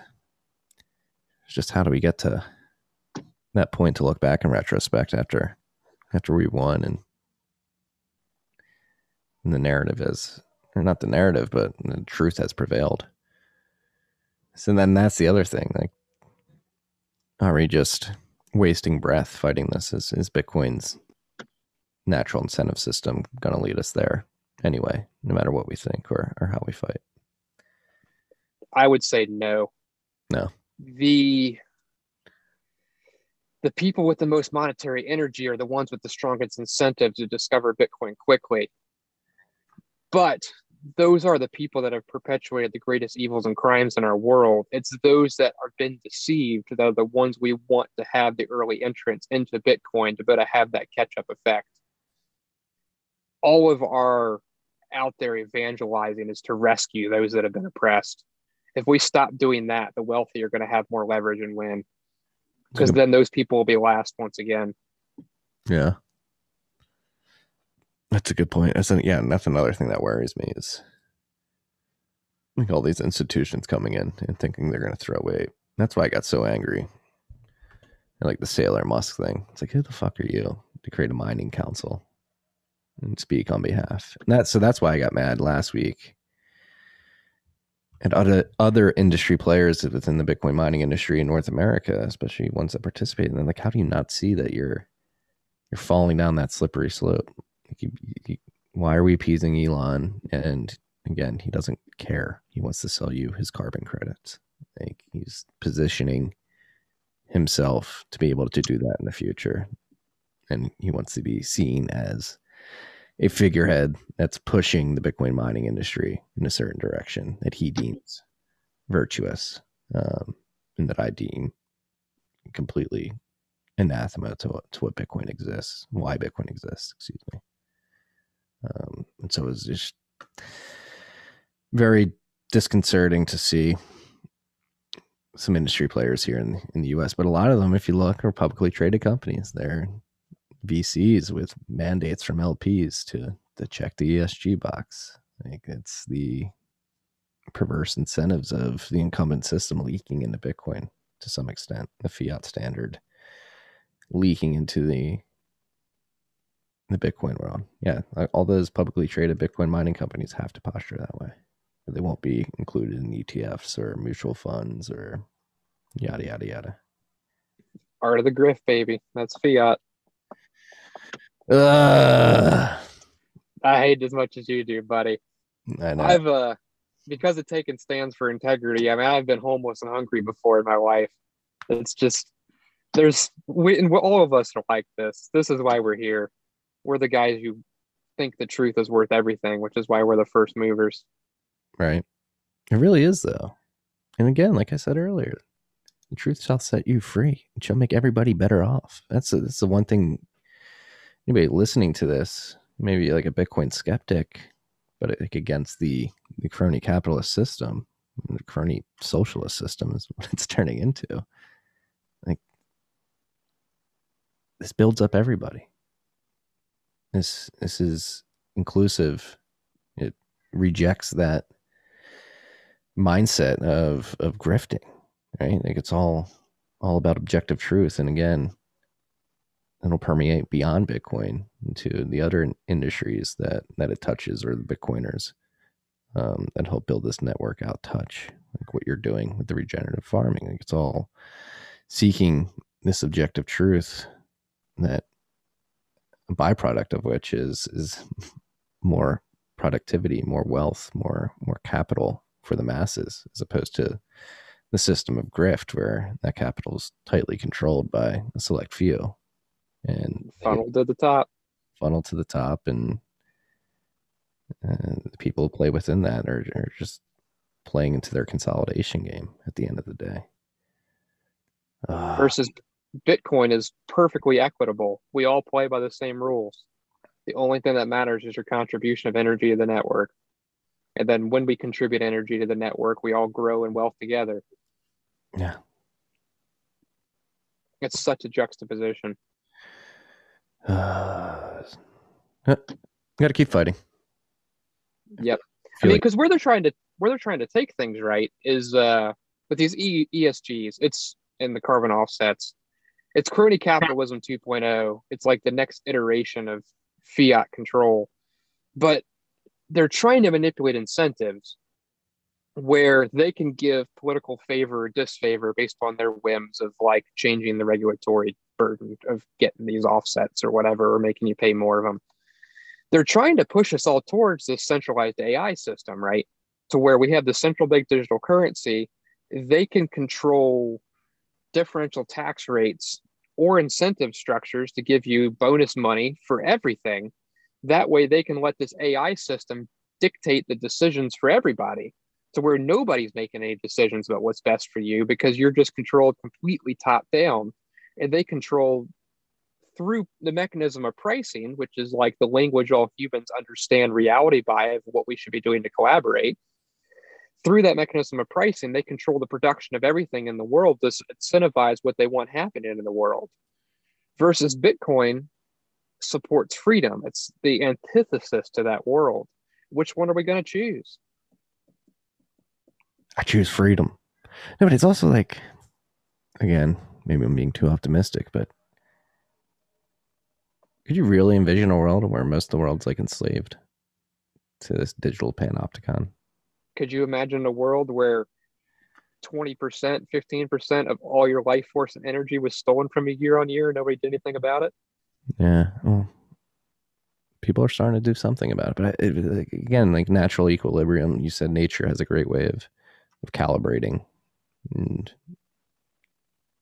finding a state of equilibrium, if you will. Does humanity have that as well? Like, do the people get pushed too far, and then they're forced to bring it back to an equilibrium built on freedom and autonomy as an individual? I think so. The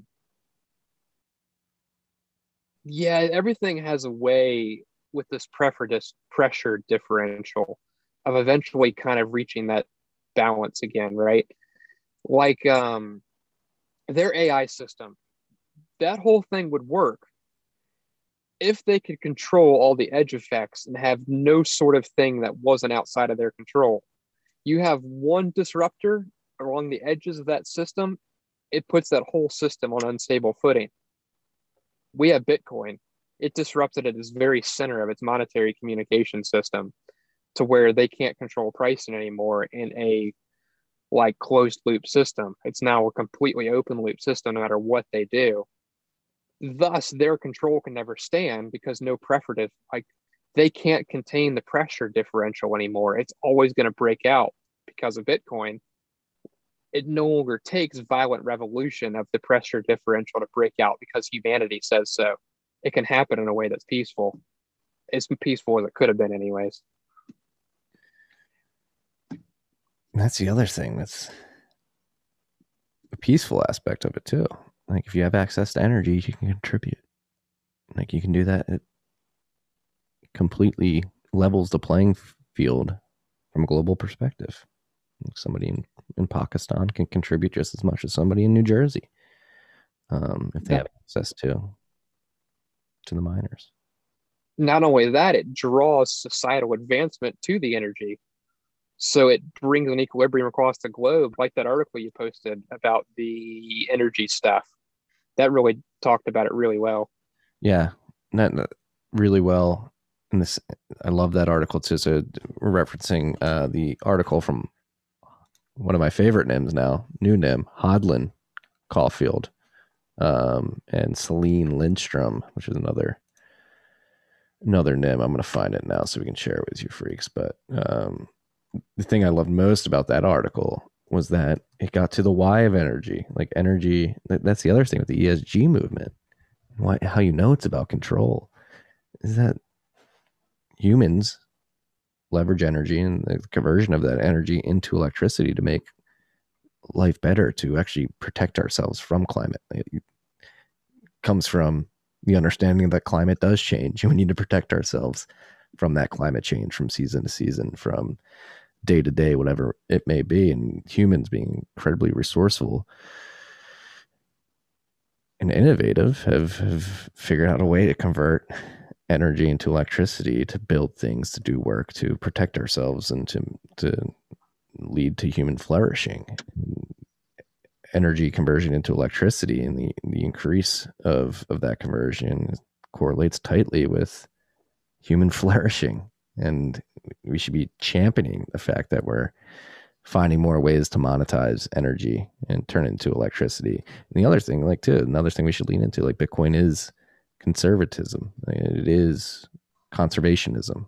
I keep saying conservatism over conservationism, but it allows you to take these scarce energy resources, produce electricity, convert it to electricity, produce hashes, and get you Bitcoin. And that energy that was converted to electricity is somewhat memorialized in this digital ledger into perpetuity, as people can send it back and forth. It's a beautiful thing. Energy customer first and last resort. It really is. So the article by Hovland Caulfield and Celine Lindstrom, Bitcoin Mining and the Case for More Energy, bitcoinandenergy.medium.com. If you freaks haven't read it yet, highly recommend. The why of energy. Why do we have energy? Why do we produce electricity? It's to make our lives better, to protect ourselves from the climate. Protect ourselves. Mother Earth's a beautiful bitch, but she's also a cruel bitch. The nature is unforgiving. And we leverage these technologies to protect ourselves from an unforgiving nature.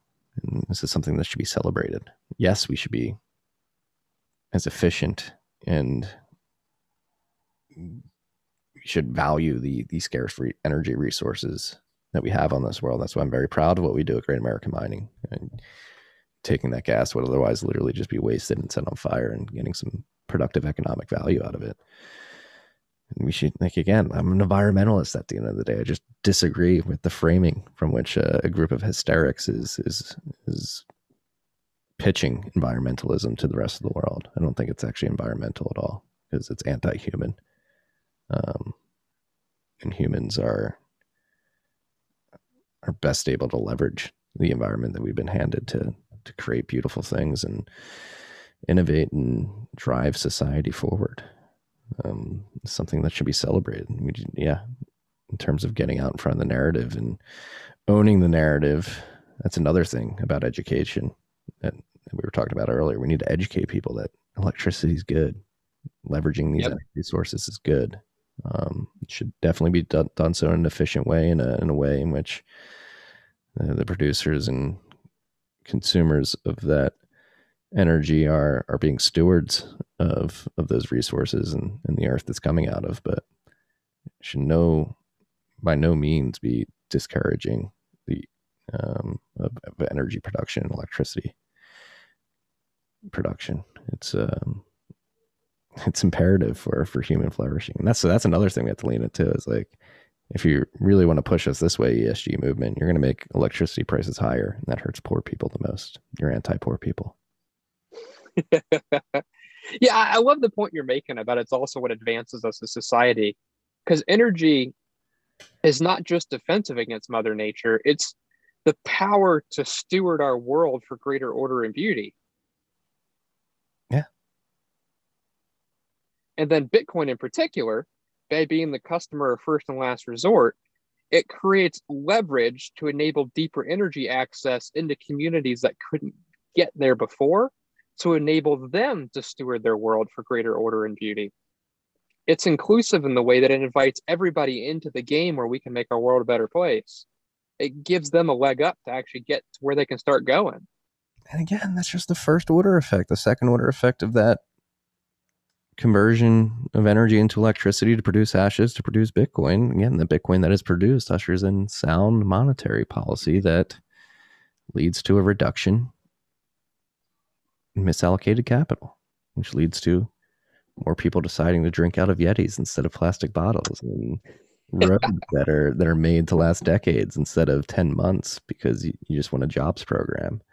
The production of more efficient compute products. The list goes on and on. Like it's going to be a boon for society, efficiency, and conservationism on many fronts. And again, the first order visible effect is with the energy, right? It's very visible. Again, Bitcoin wears its energy use on its sleeve, so it's hard not to notice it. But it's a good thing. It's just trying to educate people why it's a good thing is something that a lot of Bitcoiners are thinking about very hard right now. Again, if you guys go read the Bitcoin Mining and the Case for More Energy, I think those two NIMs do an incredible job of articulating why energy is. That was a really good article. Right. I read that at like 7:30 on a Friday night, a Memorial Day weekend. I think that shows you how good that article was. Yeah, I think what we're up against is a philosophy of nihilism. Because if you step back from this a little bit, like we can say that like energy is the power to go out and do good in the world, to create order from the chaos and to make the world a more beautiful place. And they'll go, well, what about all these people using energy to do harm or all their harm being done because of how they're using the energy? Like, well, okay, what about all the harm being done by free will, right? Like, we're people that the slice of the divine of getting to choose is in us. And I'm not God. I don't get to choose whether or not somebody uses their free will or their power for good or for evil. That doesn't make free will wrong.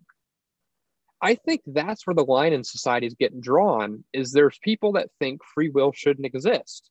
And they use their free will to argue for it, that nobody should have will or power. Versus we as Bitcoiners argue that this is our right as humanity to have free will to choose.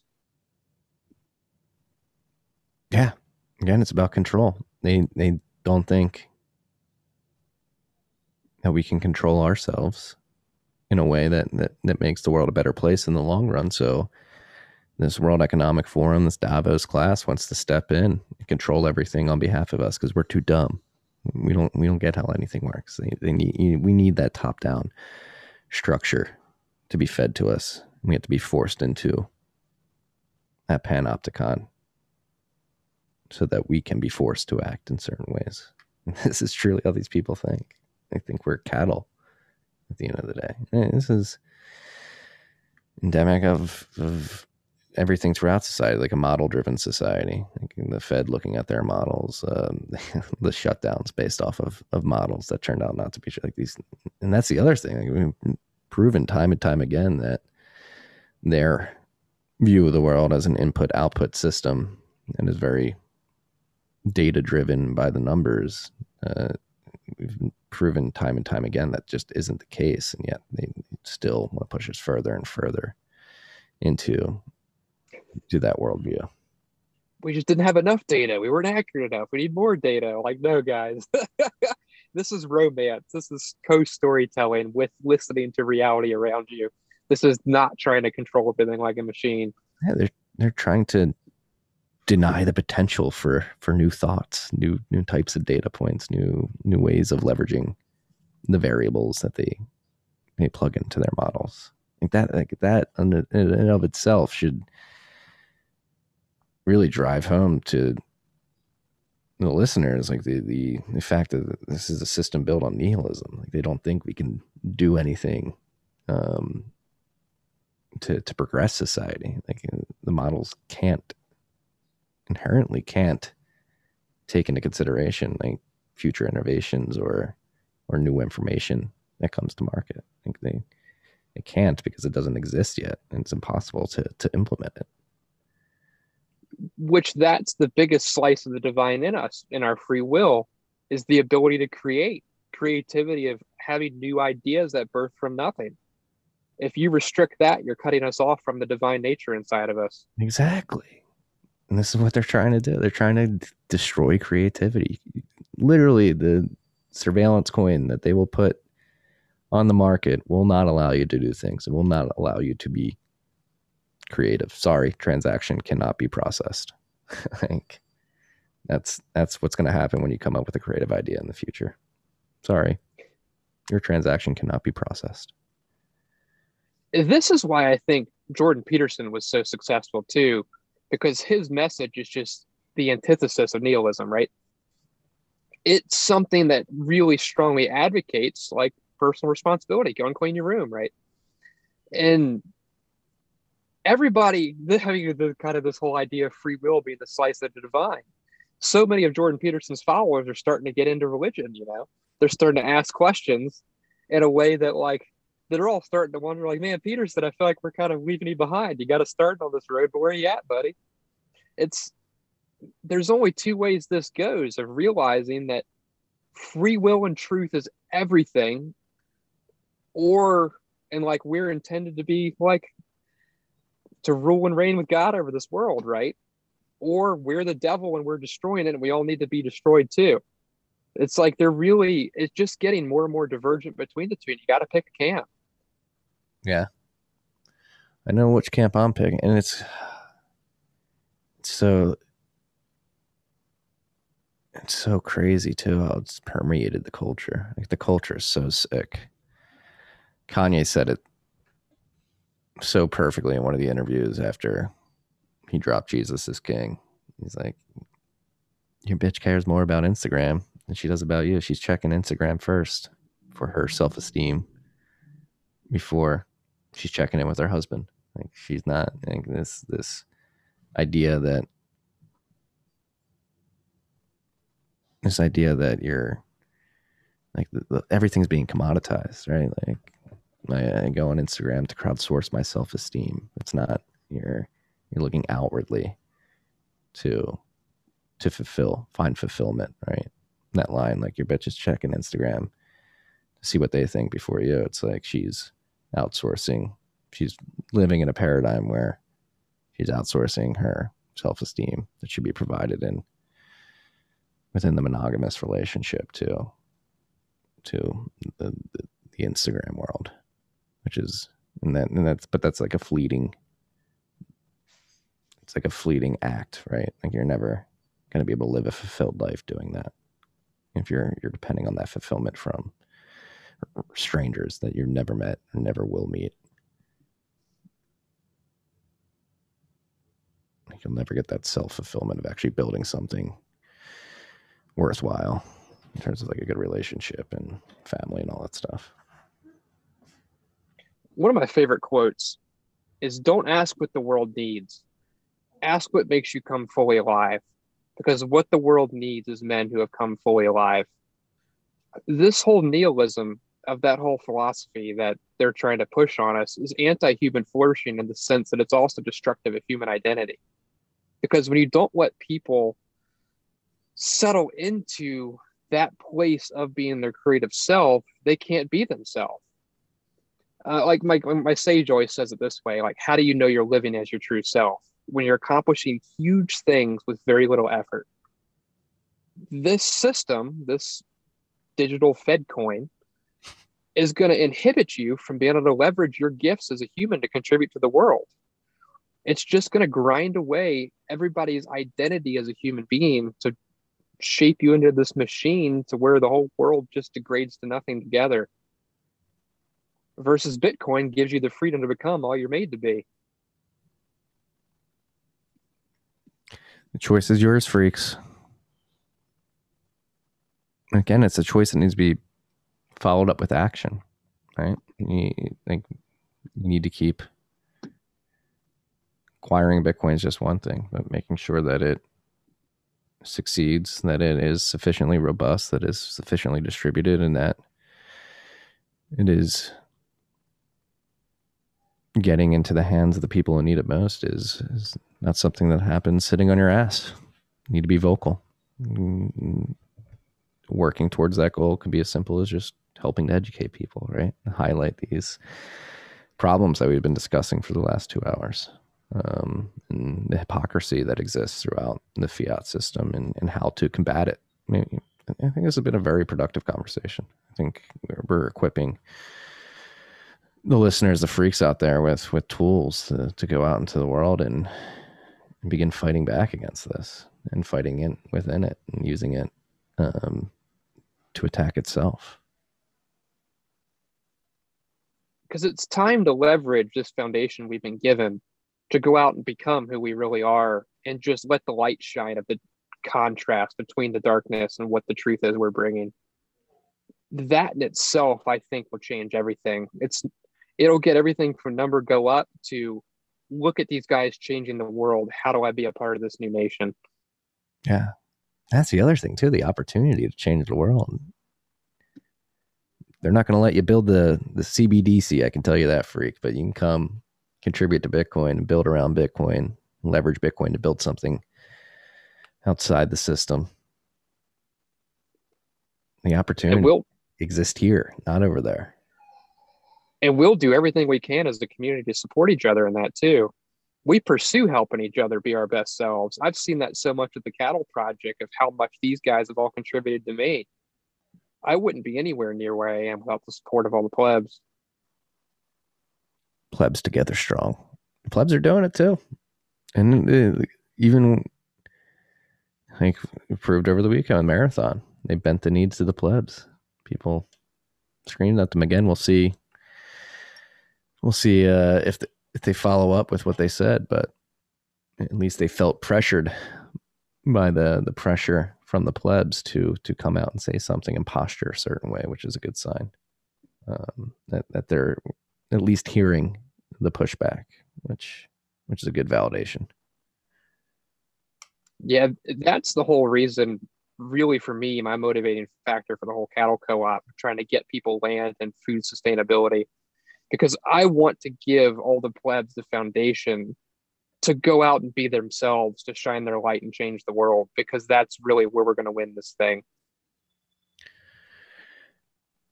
And this follows up nicely with the Dave Collum episode. Is everybody's got to grow a pair. You got to stand up. You got to have the confidence. So if anything, I hope this conversation instills some confidence in you freaks to stand up and hold that mirror up and to call out that hypocrisy and to have the confidence to believe that what Bitcoin is attempting to bring the world is virtuous and it is a good thing. And it is something worth fighting for. Speak up. We can't let these people win. We can't let nihilism win. We can't let this sick culture become the norm. Bitcoin must win. Bitcoin, there is no alternative, as our friend Bitcoin Tina would like to say. Well, Joel, you got to get driving here. Yeah, time to hit the road. Heading to Miami, guys. Going to actually get to see all of you. I'm looking forward to it, man. I'm so stoked to get to shake everybody's hand. Yeah, I'm pumped too. I get in tomorrow morning, so I guess I will see you. You said you get in Thursday? Probably Thursday midday. That's the goal. I'm going to try to put some good hours in tonight in order to hit that time. All right. Well, I can't wait to meet you in person and shake your hand. It's going to be a fun time down there. Drive safe. Is there anything that we should leave this conversation on?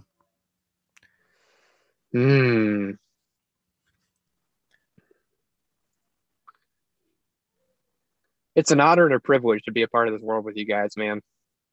This truly is something where either the world's going to be something incredible and beautiful because we took a stand together to subvert the hard times as good men because we saw it coming, or it's going to be nihilism that just grinds away our children. I'm so privileged to be a part of this with so many guys like you, Marty. The more I've gotten into building the Cattle Co-op project and met people, the more humbled I'm becoming. I'm just like, there's so many incredible hearts and people as a part of this thing. And anybody out here listening to this, my heart's with you guys. There's everything I can do to support you guys, not just in the Cattle Co-op, but as people too. Like, I will do anything I can to help this thing, man, to help you guys as you trying to be who you're meant to be in the world. I'm pretty swamped, and I'm sorry I've not gotten back to every one of you guys messaging me. But man, my heart is so much with all you people. I'm happy we did this. I feel the same, too, buddy. We're in this with a lot of good people, you being one of them. And I love how articulate you are when it comes to just describing the importance of what we're doing and the essence of what we're doing. So thank you for reaching out and saying, hey, let's talk about ESG. I think again, this is going to be an episode that equips the freaks with tools to fight back against the madness. You drive safe. I'll see you in a couple days. Peace and love, freaks. See you soon.